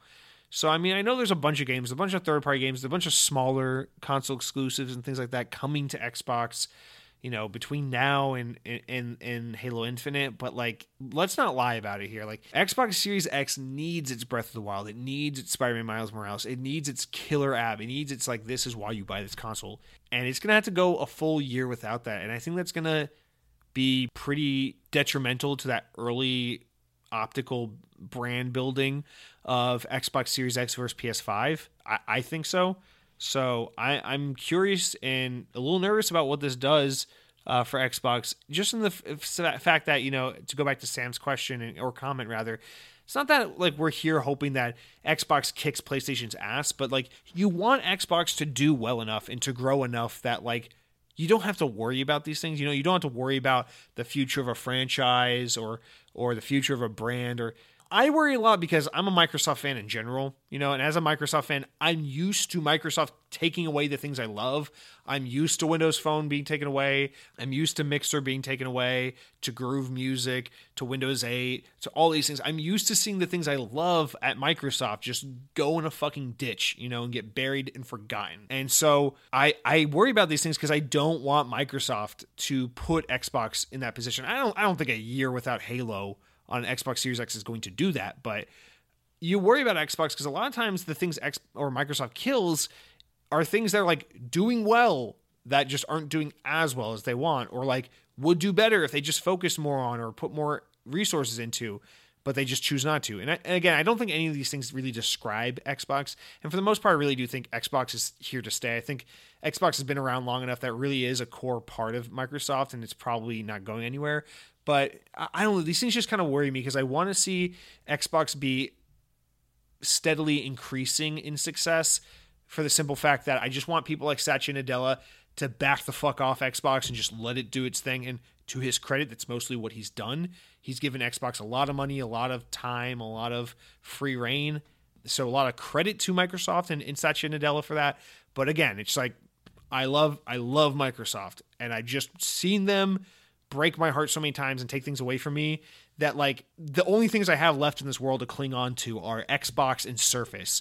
And so there's this part of me, it's if you're an Apple fan or a PlayStation fan, you're good. Life's good. You don't ever have to worry about PlayStation hitting the shitter or iPhone going away. You know that you can buy iPhone every 2 years for the rest of forever and you're good. You can buy PlayStation every 7 years forever and you're good.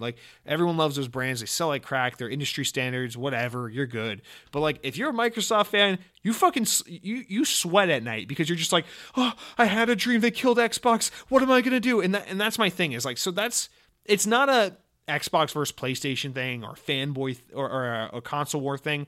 For me, my need for Xbox stuff or Microsoft stuff to succeed comes from my trauma and my hurts and my pain of being an overall Microsoft fan, of just seeing things I love get taken away. So I want Halo to excel because I love Halo dearly, and I just want to have Halo forever. I just, new Halo book, new Halo game, new Halo TV show, keep it coming. Just, I love it all. Just keep giving it to me. But I worry about Halo bombing one day, and then Microsoft being like, okay, time to put Halo in the vault, because it scares me. Because I'm like, no, I still miss Windows Phone. I'm still not over Windows 8.1. And I just don't want to see Halo or Surface or something like that become part of that Microsoft graveyard. So that's I only have that tangent because I really want to explain, like, I'm not here trying to say like we need Xbox to beat PlayStation because our team's better. I say it because, like, I just want Xbox to be healthy enough and perform well enough that we don't have to worry. And again, Xbox makes tons and tons of fucking money. It's fine. Microsoft is pretty happy with Xbox. I just, it seemed like all the pieces to the puzzle were there at the beginning. Like, Xbox Series X was going to smash expectations, and Halo Infinite was going to come out the gate, rolling, and they're going to have this sexy, steady stream of like exclusive game. And now that we're looking at like Series X is out and the well's kind of dry for a little while, it's like, okay, guys, we can't do the Xbox One thing again. Like, where are the games? Like, we know there are games. We've seen them. We've seen the trailers. We have the announcements. We have the dates. Great. But like, we need the fucking games, guys. Psychonauts 2 isn't going to carry the weight of the Xbox Series X. Like, what are we doing here? So anyway, let's get back to the Halo story, guys. So fall 2021, I worry about what that means for Xbox and its success. Obviously, it's not going to be entirely detrimental, but it is a big blow. But it is exciting to see that, with this extra time, they're really going to polish and make the game full-fledged. And they showed these new screenshots, guys. They showed the multiplayer screenshots, and I got to be honest, everything looks fucking phenomenal. That multiplayer map they showed a screenshot of, it looks like a perfect crossbreed of Halo 3 and Halo Reach. The map looks phenomenal. The graphics look amazing. The visual style looks amazing. This is a better look at what they're working on in terms of improving shit, and I think the game looks great. They showed those models of multiplayer Spartans, and they look phenomenal. Again, it looks like Halo 3 meets Halo Reach. It's like they're fucking nailing the art style. They're nailing the graphics. They're nailing the visual appeal in every way. It looks phenomenal, and people are going nuts online. Everyone's super happy about it. So it's really nice for once to see people just being excited about Halo and optimistic about Halo. So this is all good shit. And then the last thing is they talked about the customization. Obviously, there's been some backlash and shit right now about them basically saying, yeah, I mean, Halo Infinite multiplayer is going to be free to play. You can download the multiplayer separate from the game and just play the multiplayer for free. And we're going to have, customization and skins and stuff that you can unlock naturally, but we're also going to have paid skins and customization features as well. Purely cosmetic, but paid stuff. And someone like me, who's a rational human being that doesn't just get up in arms over video games, goes, yeah, that's totally fine to me. I might throw them a couple bucks here and there because I love Halo and I want to support it. And also, for the most part, I don't give a shit. I'll be totally fine with the majority of the things I unlock organically. But, the internet being the internet, people had to get all up in arms. So I think this is really stupid. It's much to do about nothing. Everyone's like, oh, well, customization's always been free in Halo. It's like, no. In Halo, the customization's always been like, okay, you can pick two colors. Your primary color is a green Spartan with like a fucking red tint to it. It's like, that's not skins. That's just like the general color of the Spartan armor, okay? Like, don't get all up in arms about this. They're talking about like nitty-gritty shit, like accessories and in coloring each individual part of every piece of armor, and the kind of really detailed shit we see in games nowadays. So the customization is going to be like Halo Reach times 10, and it's going to be really detailed, and there's going to be tons and tons of free stuff you can unlock organically. So it's not like they're taking stuff we've always had access to and putting it behind a paywall. They're evolving something we've always had, giving you still tons and tons of free shit, and then putting some of the more premium new stuff behind a paywall, purely cosmetic, doesn't affect gameplay, and only there for people who really want it. So it's like, I don't see the problem with it. I think people are fucking stupid for bitching about skins and stuff like that. It's one thing if we're going to complain about loot boxes, but like paid skins that have no effect, it's purely cosmetic. It's like, just fuck off. Things got to make money somehow, okay?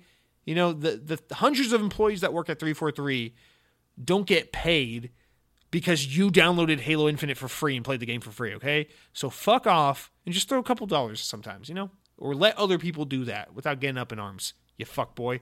But yeah, Halo Infinite looks great. I'm super reinvigorated just off a couple screenshots and some news. But yeah, it's a long fucking wait. This is the most anxious and excited I've been about a game in a very, very long time. And knowing that we're another year away is making me like, just like, oh my God, like, you know, that feeling where like you're anticipating something so much, you're like, what can I do to keep myself busy so I don't think about this thing? Like, if you're like really looking forward to, like, I don't know, you remember like being a kid and you're like, oh, I'm really looking forward to this play date with my friend, or I'm really looking forward to like the release of this video game console, or like going to the movies this weekend with my family because I hate going to school. Like, you look forward to those things where it's like, I'm living for this moment right now. You like, especially when you're a kid, you have a lot of those moments. Like, that's how I feel about Halo Infinite right now, where it's like, there's life, and then there's the impending, the imminent release of Halo Infinite. And it's like, all I give a shit about is surviving to launch day. I just need to play Halo Infinite. So, and with that, the last final piece of news from that story, they announced, yes, there will be a multiplayer test flight that's happening in the future. So that's back on the table. So it looks like we will be playing the multiplayer before the game comes out. Just, we don't know when, maybe spring, maybe summer. I'm guessing it's more of a summer thing, but who fucking knows? Nonetheless, I'm excited that that's happening. And yeah, that's it for Halo. So super exciting and interesting news in the world of Halo. Next, we'll move through the stories a little faster. I just really wanted to dwell on that one because you know how I love Halo. But next, from the Xbox Wire, it looks like, well, this is going to sound a little PR-y because, you know, Xbox, it's their own website. But the story reads, as we look at how we define success at the start of a new generation for gaming, we can think of none better than more and more players connecting to their friends and discovering games they love. Over 1.6 million seamless upgrades delivered to the Xbox Series X and S owners with smart delivery. Over 40% of you have, and some of this is cut up, so it might sound a little disjointed. Over 40% of you joining Xbox for the first time are playing the Xbox Series S. One of the fastest selling Xbox Series SX markets out of 40 plus launch regions, Europe saw record sellouts in a matter of hours across UK, France, and Germany. During November, Xbox Game Pass members played more of their favorites, including Destiny 2 Beyond Light, Rainbow Six, Tetris Effect, Jedi Fallen Order, with EA Play and Game Pass Ultimate. So what's next? Cloud gaming with Game Pass Ultimate coming to iOS and PC in 2021. Expanding Xbox to new players essential to our ambition of helping games and developers find easy paths to the world's 3 billion gamers. We are doing this by embracing multiple devices and providing a consistent Xbox experience wherever you log in, whether that's on Series X, PC, Xbox One, Android, or starting in the spring, Windows PC and iOS devices. In spring 2021, we will take the next step in our journey to reach more players around the world by making cloud gaming as part of Game Pass Ultimate available on Windows PCs through the Xbox app and browser and iOS devices through mobile web browser. By adding over 1 billion devices as a path to players in the Xbox ecosystem, we envision a seamless experience for all types of players, yada, yada, yada. Whatever screen you choose, we want to make it feel easy to continue your game and connect with friends. Finally, we're bringing Game Pass Ultimate to new markets, including Australia, Brazil, Japan, and Mexico, where we recently began our limited Project xCloud preview program. We can't wait to share more experiences, blah, blah, blah, next year. And then they say what I mentioned at the top of the show. Stay tuned starting next week, starting with the Game Awards tomorrow for more surprises, blah, blah, blah. So we'll see. They'll probably announce the Xbox Series X3 and that they've acquired Death Stranding exclusively for the Xbox Series S. Does not run the Series X, just the S. Really odd choice, but they're really excited about it. Okay, so yeah, I mean, I think obviously the big one, that's a lot of fluff, a lot of PR bullshit. That's what you get from pulling the story from Xbox directly. But yeah, Game Pass, as Phil Spencer hinted at, as I think Count Scotula hinted at, and some others in the audience, this is how they're going to get around the whole Apple being shitheads and making the App Store a complete fucking mess and a shitty place to be for everyone but Apple, is you can still do Game Pass on your iPhone. You just got to do it through Safari or a web browser app on your phone. And that's totally fine. I mean, it's awesome that they're finding a way to bring it to iOS despite Apple being just total shitheads about everything. So I'm really glad that this is happening. And I don't know, to me, it's like, I was pretty bummed out. I know a lot of people were like, haha, Android awesome, Apple bad. Kind of like how people are like, you know, my console's better than yours.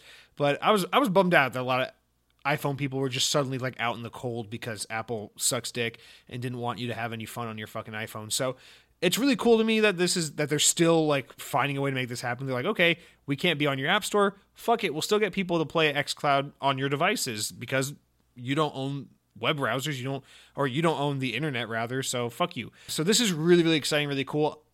My thing about this is you just know it's still not going to be as fluid and intuitive and easy to use on iPhone as it is on Android, which is really unfortunate because, I mean, it's so easy to download an app on your Android device, launch the app, and boom, you're playing Xbox, you know? But to have to like go into Safari, go to xboxcloudgaming.com, log in with your account, and try to do it that way, it's more inorganic and cumbersome. That's just not how we use our mobile devices. We use our mobile devices with apps. You know, the internet browser is for Googling shit and stuff like that. Like, we don't really use it for like things like this. So it's a really inorganic and inelegant way of accessing this. Obviously, it's a means to an end and not an ideal situation for any party involved, except Apple, of course, who's just going to make money by keeping the competition off their platform so that they can sell you on their stupid fucking iTunes Game Pass for $5 where you get to play a bunch of shitty mobile games with ads on them. But still, it's nice that there's still a solution. My only gripe about this, and this is kind of like an anecdotal assumption and maybe wrong, but I feel like at least here in the U.S., where like the overwhelming majority of people have iPhone, you know, the U.S. is a weird country where overwhelmingly iPhone is way more popular than Android, even though that Android is overwhelmingly more popular everywhere else in the world. So it's really interesting because in the US, it's like, you know, like I'm an Android user. I used to be an iPhone user. I used iPhone for years and years. And so now I'm on Team Android. So I'm on the receiving end of that like phone discrimination where like everywhere you go, people shit on you because your phone has green bubbles when you text and stuff like that. But like, I feel like generally here in the States, because Android is so unliked and so like, you know, second tier to iPhone, usually people who get Android phones are people who are like phone enthusiasts or who like want something different. And so generally with Android users, again, at least here in the US, or from my observation, it's usually more people who are like tech savvy or like want an interesting phone or want a phone that they can play with and do cool and interesting things and personalize and customize and get outside the box with a little more. Whereas like iPhone is like the default phone. So it gets more of the general audience. This sounds very condescending and elitist, and I don't mean it to sound that way. But with iPhone, you get a lot more like, oh, I need a phone because everyone has a phone. Everyone likes iPhone. iPhone's pretty. I have iPhone. I don't know how to use any of it. Like I have coworkers like trying to figure out AirDrop right now. Like AirDrop's a new feature. They're all like trying to convince themselves AirDrop is like one of the brand new features. It's like, dude, AirDrop's been here forever. You just don't know how to fucking use your phone. So like that's what I mean, where it's like iPhone has a lot of that kind of thing going on. And again, I'm not trying to shit on iPhone users. Obviously very, very intelligent people and people who are way more tech savvy than I'll ever be use iPhone. But it just seems like more often than not, at least here in the US where iPhone is far more dominant than Android, it just seems like usually more of the savvy techie people go Android and more like the general users and consumers go iPhone.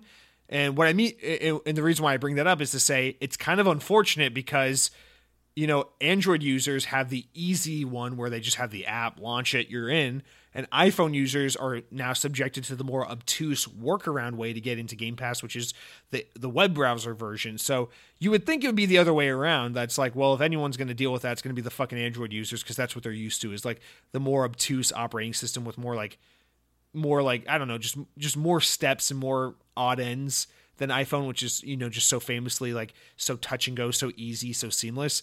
So this is kind of an unusual precedent for iPhone users, and it's unfortunate, but I don't know. I just think about that. I'm like, I wonder if that's going to affect Game Pass on iOS devices, if it's just going to be a more obtuse and, you know, uninviting experience because of it not being an app. And I wonder if that's going to be, you know, have a negative impact on the service, whatever. That was a really long way of getting around to a pretty simple, easy to make point, but whatever.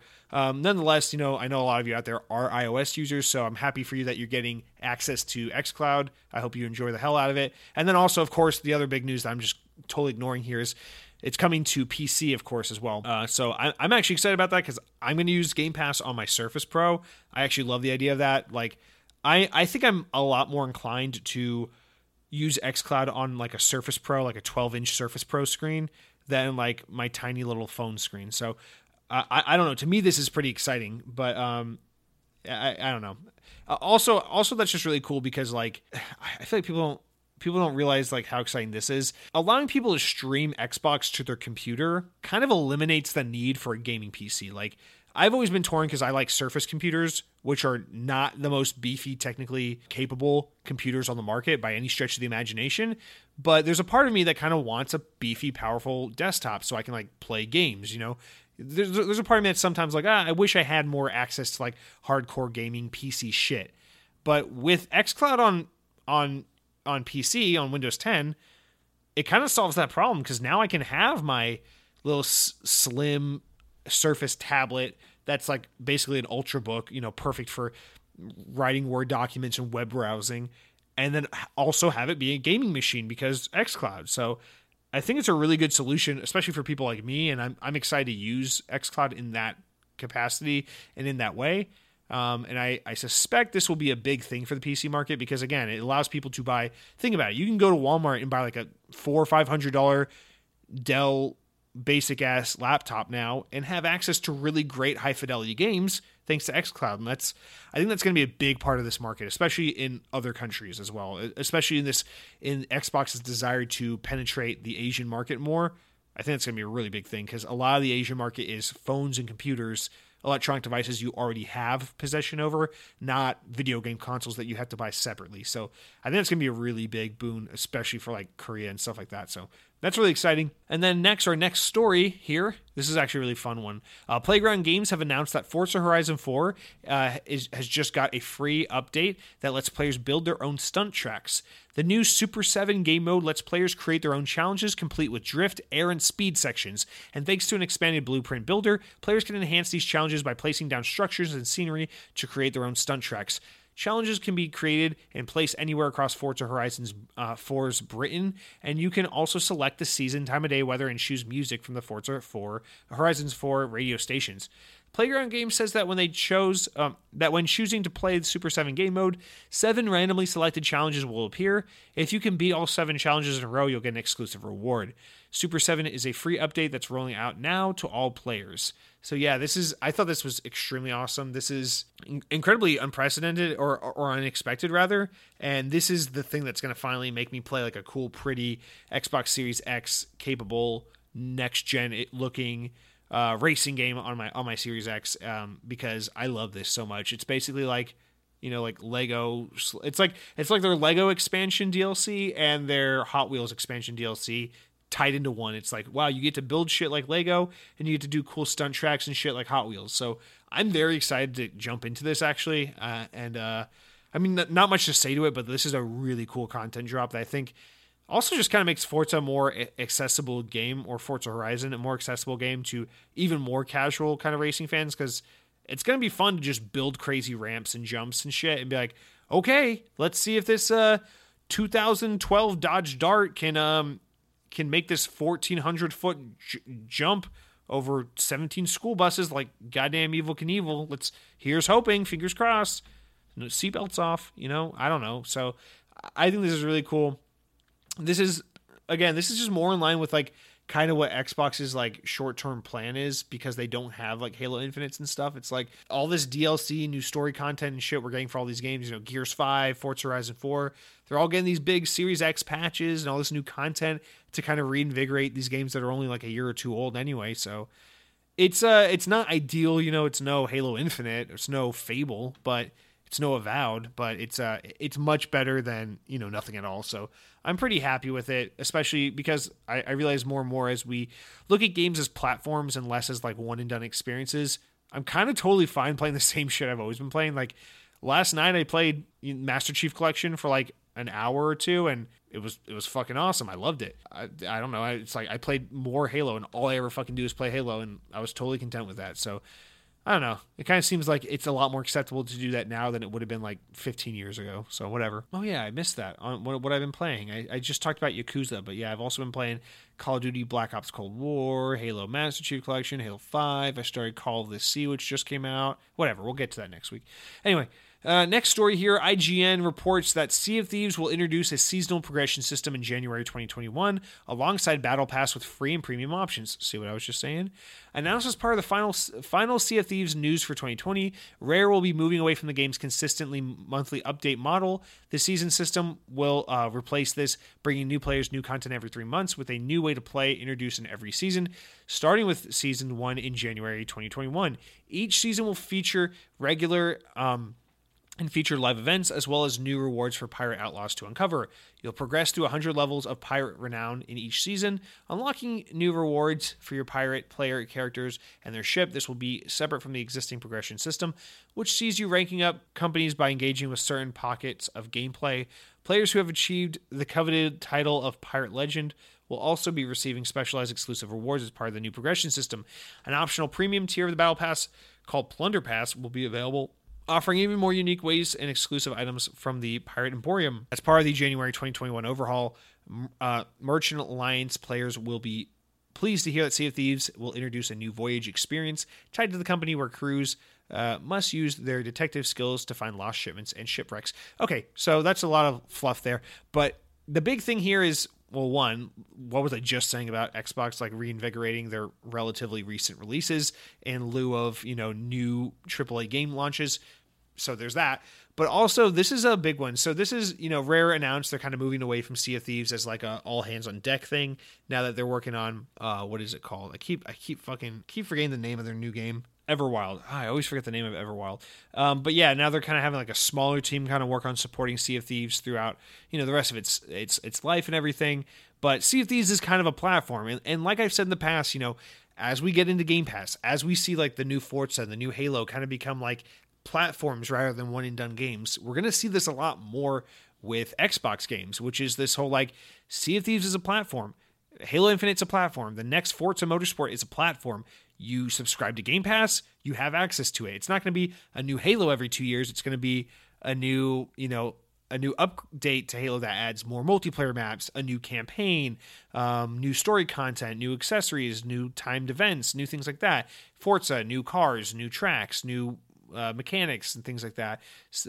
And I think we're going to see a lot more of this kind of become the case. And what Sea of Thieves is saying here is basically like, I think it's kind of like testing the waters with what Microsoft has probably planned for a lot of their games is, you subscribe to Game Pass for 10 or 15 bucks a month. You get all these games for free, and then you get hooked onto these games and their various ecosystems and platforms.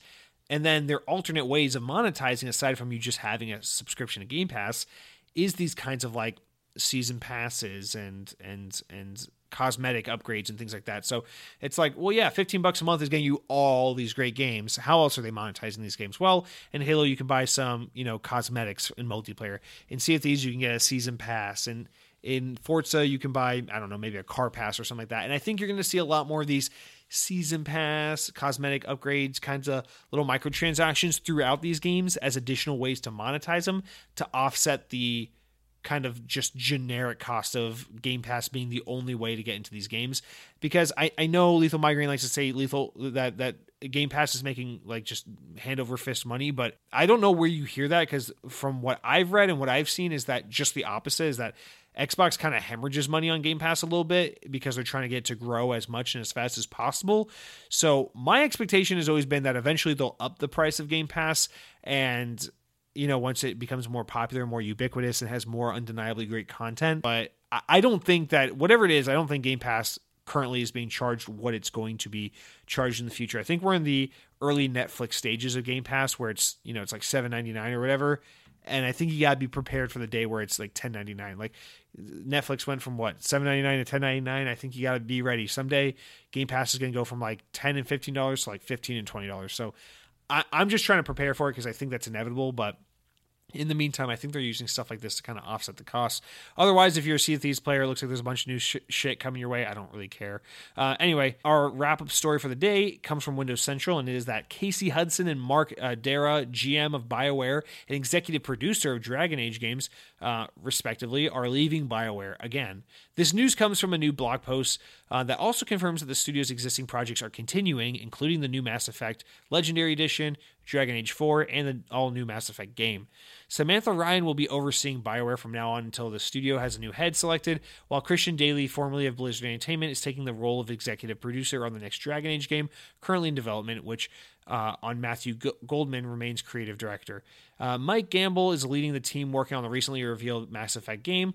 Hudson worked at BioWare on games like Star Wars: Knights of the Old Republic, Mass Effect from the first game until 2014, when he joined Microsoft Studios.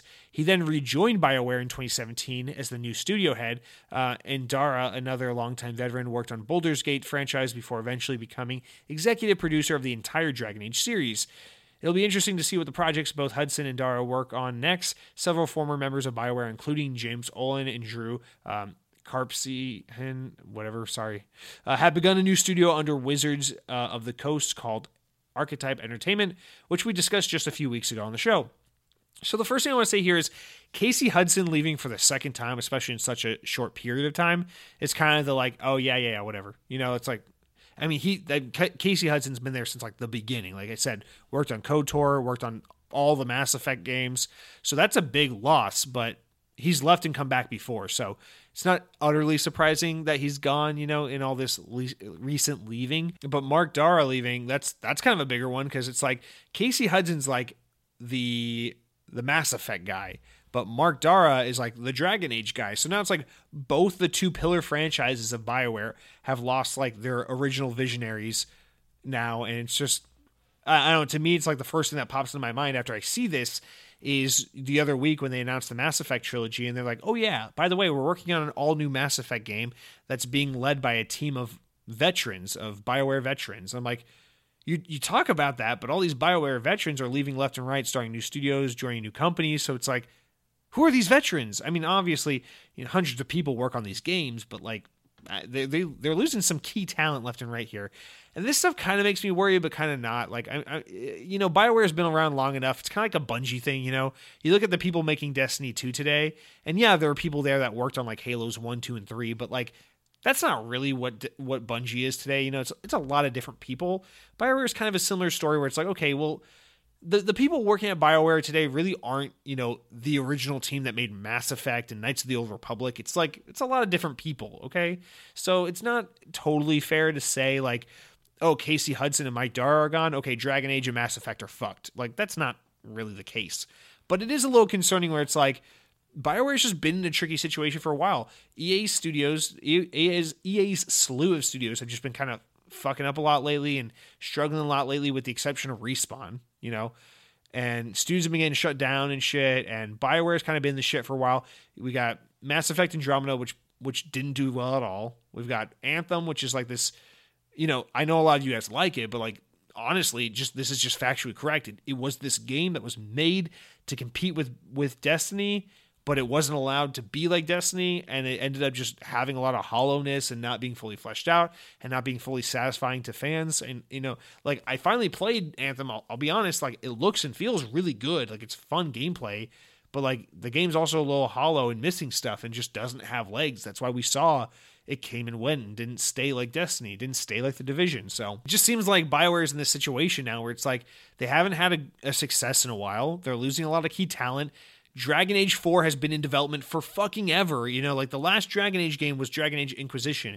Came out in 2014. I remember buying it thinking, this is the Dragon Age game I'm finally going to get into, and then being like, nah, don't like it. But like, guys, it's been like 6 years since the last Dragon Age. They keep talking about this Dragon Age game, but they don't even have gameplay or a screenshot to share with us. But now they're also working on a new Mass Effect, but they're also working on overhauling Anthem. It's like, what is happening here at BioWare? It's like just a lot of red flags everywhere. Like, you want to talk about being concerned about 343 and Halo Infinite? Like, fuck that. Like, if you're going to be concerned about anyone in the video games industry, look at BioWare. They're making some odd moves over there. There's some shit happening over at that studio, and I don't know.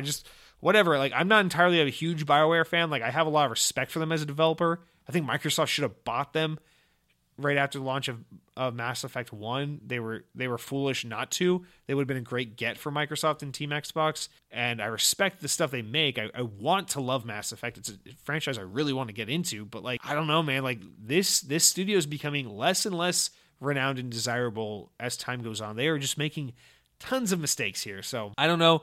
This is, as usual, one of those only time will tell stories, but good luck to all these veterans leaving and going on to do new endeavors. I wish you all the best. But, like, man, to those staying at BioWare, what the fuck's going on, man? Like, at this next E3, this next EA play that they do, presumably in June, whatever, they've got to have a gameplay demo and a trailer and a release date for Dragon Age 4. They just got to have it. Like, what is happening here, Like, the Mass Effect trilogy is likely going to be the biggest release they have in the next, once it comes out in a few months, is going to be like the biggest release they have in the past like decade. So like something's got to happen here, man. Like, I don't know. It's starting to get concerning. So wishing the best to those who left, but also hoping that the studio keeps it together and can pull out of this Middle Ages that they seem to be in, this dark age that they seem to be in. But that's going to do it for all of our big stories, guys. Let's jump into the important enough news, stories important enough to make the podcast, but not important enough to warrant their own discussion, of which we've got a small handful. We've got back in October, the Coalition revealed a story DLC pack that was coming to Gears 5 sometime in December.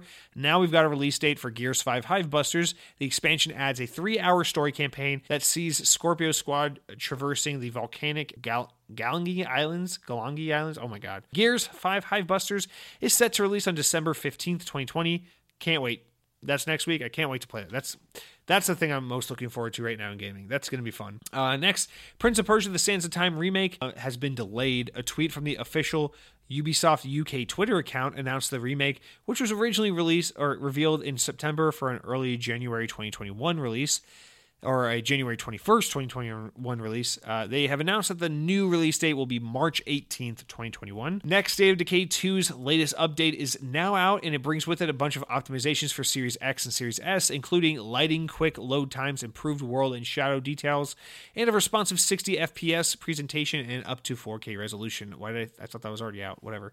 Next, The Division 2 won't be getting a full Xbox Series X optimized upgrade, but a patch of delivered midway through Season 4, currently slated for February 2021, will add support for 60 FPS play on the new consoles and up to 4K on Series X. Next, Halo developer 343 have announced revealed a new project, Halo Point of Light, a new novel written by Kelly Gay. The book is a sequel to Gay's previous Halo novel, Halo Smoke and Shadows, and Halo Renegades, and will continue the story of Rion Forge and her companions.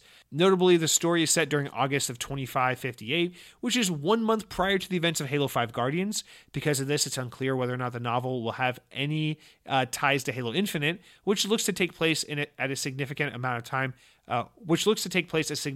time after Halo 5. Ultimately, we'll have to wait and see. Halo Point of Light officially releases on March 2nd, 2021, and can be pre-ordered now for only $17. That one's interesting. Those are her Halo books. Kelly Gay's Halo books are more of like the kind of like more teen-focused Halo books. I haven't read them, but I've heard, especially Halo Renegades, I've heard it's really good. It's on the list. There's just so many Halo books, man. Like, they just came out with Shadow of Reach like 2 months ago, and now we've got one coming out in March. So I'm still working on Shadow of Reach. I'm like halfway through it, but it's good. It's good shit. And then finally, climbing a mountain has been. This is Minecraft. This is off the Minecraft blog. Let's traverse some of this PR bullshit. The Minecraft Dungeons Howling Peaks DLC is now coming out. It should be releasing by the time of this podcast coming out, and with it comes all the new content, the new missions, the new loot, and all that good stuff. And you can go ahead and get that on Xbox or PC or even PS4 and Switch, because Minecraft, much like Bethesda games, is available on all platforms. All right, that's going to do it for all of our news this week, guys. We'll wrap up the podcast now. This is a really long one, so let's wrap it up with our new game releases of the week, of which there are 12. So from the Xbox Wire, going off real quick because I can't be up all night editing. Call of the Sea comes out December 8th. It's Series X. It's Game Pass. It's smart delivery.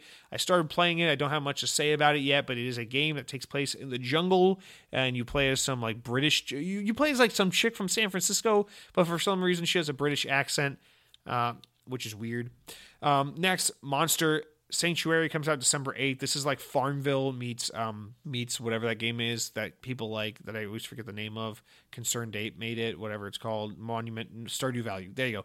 Puyo Puyo Tetris 2 comes out December 8th. It is a smart delivery game. If you want to play this game, I'm going to recommend you actually just play. I mean, I like Puyo Puyo, but no offense, but like, come on, play Tetris Effect. Autumn's Journey comes out December 9th. It is some anime weeby shit, but at least the girls are wearing full outfits, so it's not objectifying them in their pink anime hair. Next, we got Do Not Feed the Monkeys coming out December 9th. This is one of those games where you got to like monitor the computer and simulate shit, but somehow it's about feeding monkeys. So I'm going to have to dig in and report back on that one. IAI comes out December 9th. It's Xbox One X enhanced, and it's a space twin stick. It's a space arcade side-scrolling shooter, which looks pretty good. Unto the Dead comes out December 9th. It's one of those games that looks all artsy and indie. And then Cyberpunk 2077 comes out December 10th. Xbox One X enhanced and smart delivery. This is that shit. Cyberpunk is that shit, guys. You know what Cyberpunk's about. It's about the future where the COVID vaccine goes horribly wrong and starts infecting people, so we have to start chopping off our limbs and replacing them with robot parts. But much like every time we get to the future, it's nothing like what Hollywood told us it'd be like. It's really boring. It's really lame. It's really pathetic. It's really underwhelming. So instead of like cybernetic bodies and shit, we just have like basically prosthetics, and they're kind of underwhelming. And you know, cars kind of look like throwbacks to cars from the 1980s, and everyone's like killing each other in the streets. But at least we got flying cars to some extent. So that's the future. And then Killer Chambers comes out. It's like speaking of Zelda, this is like Zelda, but you play as a man in a top hat, and there's a ghost in the corner that it looks like he's not there to attack you. He's not a physically dangerous ghost. He looks like he's more there like for moral degradation. He's more there to tell you why you're a loser and make you feel bad about yourself. And you know, there's the perils of crawling through dungeons and potentially getting killed by booby traps or monsters. But the bigger threat here is the voices in your head telling you you can't do it. And then we got My Hidden Things, which is a Where's Waldo black and white knockoff game coming out December 11th. Speaking of December 11th, we've got Panzer Dragoon Remake, which is another Sega game coming to Xbox, so more hope for Yakuza. Here's hoping. And then finally, we got Sinker 2 coming out December 11th. It's a Play Anywhere title and an Xbox One X enhanced. This is literally a game where you look at graph paper and draw lines. Can you imagine?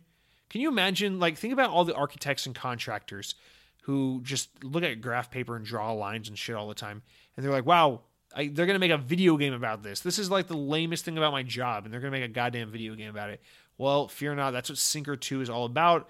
And, you know, it's called Sinker 2, which insinuates there's a Sinker 1. So people really like this architect graph paper simulator bullshit. And yeah, it's there. And as a reminder of the Games of Gold, guys, for the month of December, you got the Raven Remaster, which is available for the whole month. We got Bleed 2, which is available from December 16th through January 15th. Saints Row Gat Out of Hell, which is available until the 15th, so download it now or miss out forevermore. And then lastly, Stacking is available from the 16th to the 31st, so that's coming out in just a few days. And with that, guys, we're going to close out the show. I'm pretty fucking tired, so I'm not even going to be cute here. Follow me on Twitter at Xbox. I tweet out marketing material about the Xbox because I have a financial obligation to sell it. And Count Skyler is going to play us out with another song. He sent me 3 songs. I've played 2 of them so far. So for the final week, guys, I figured we play another Count Skyler thing. This song is called Blue Reminds Me of Nosebleeds. So take it away, Count Skyler, circa 2006 or whatever it was. Oh, and I almost forgot. Power Your Dreams.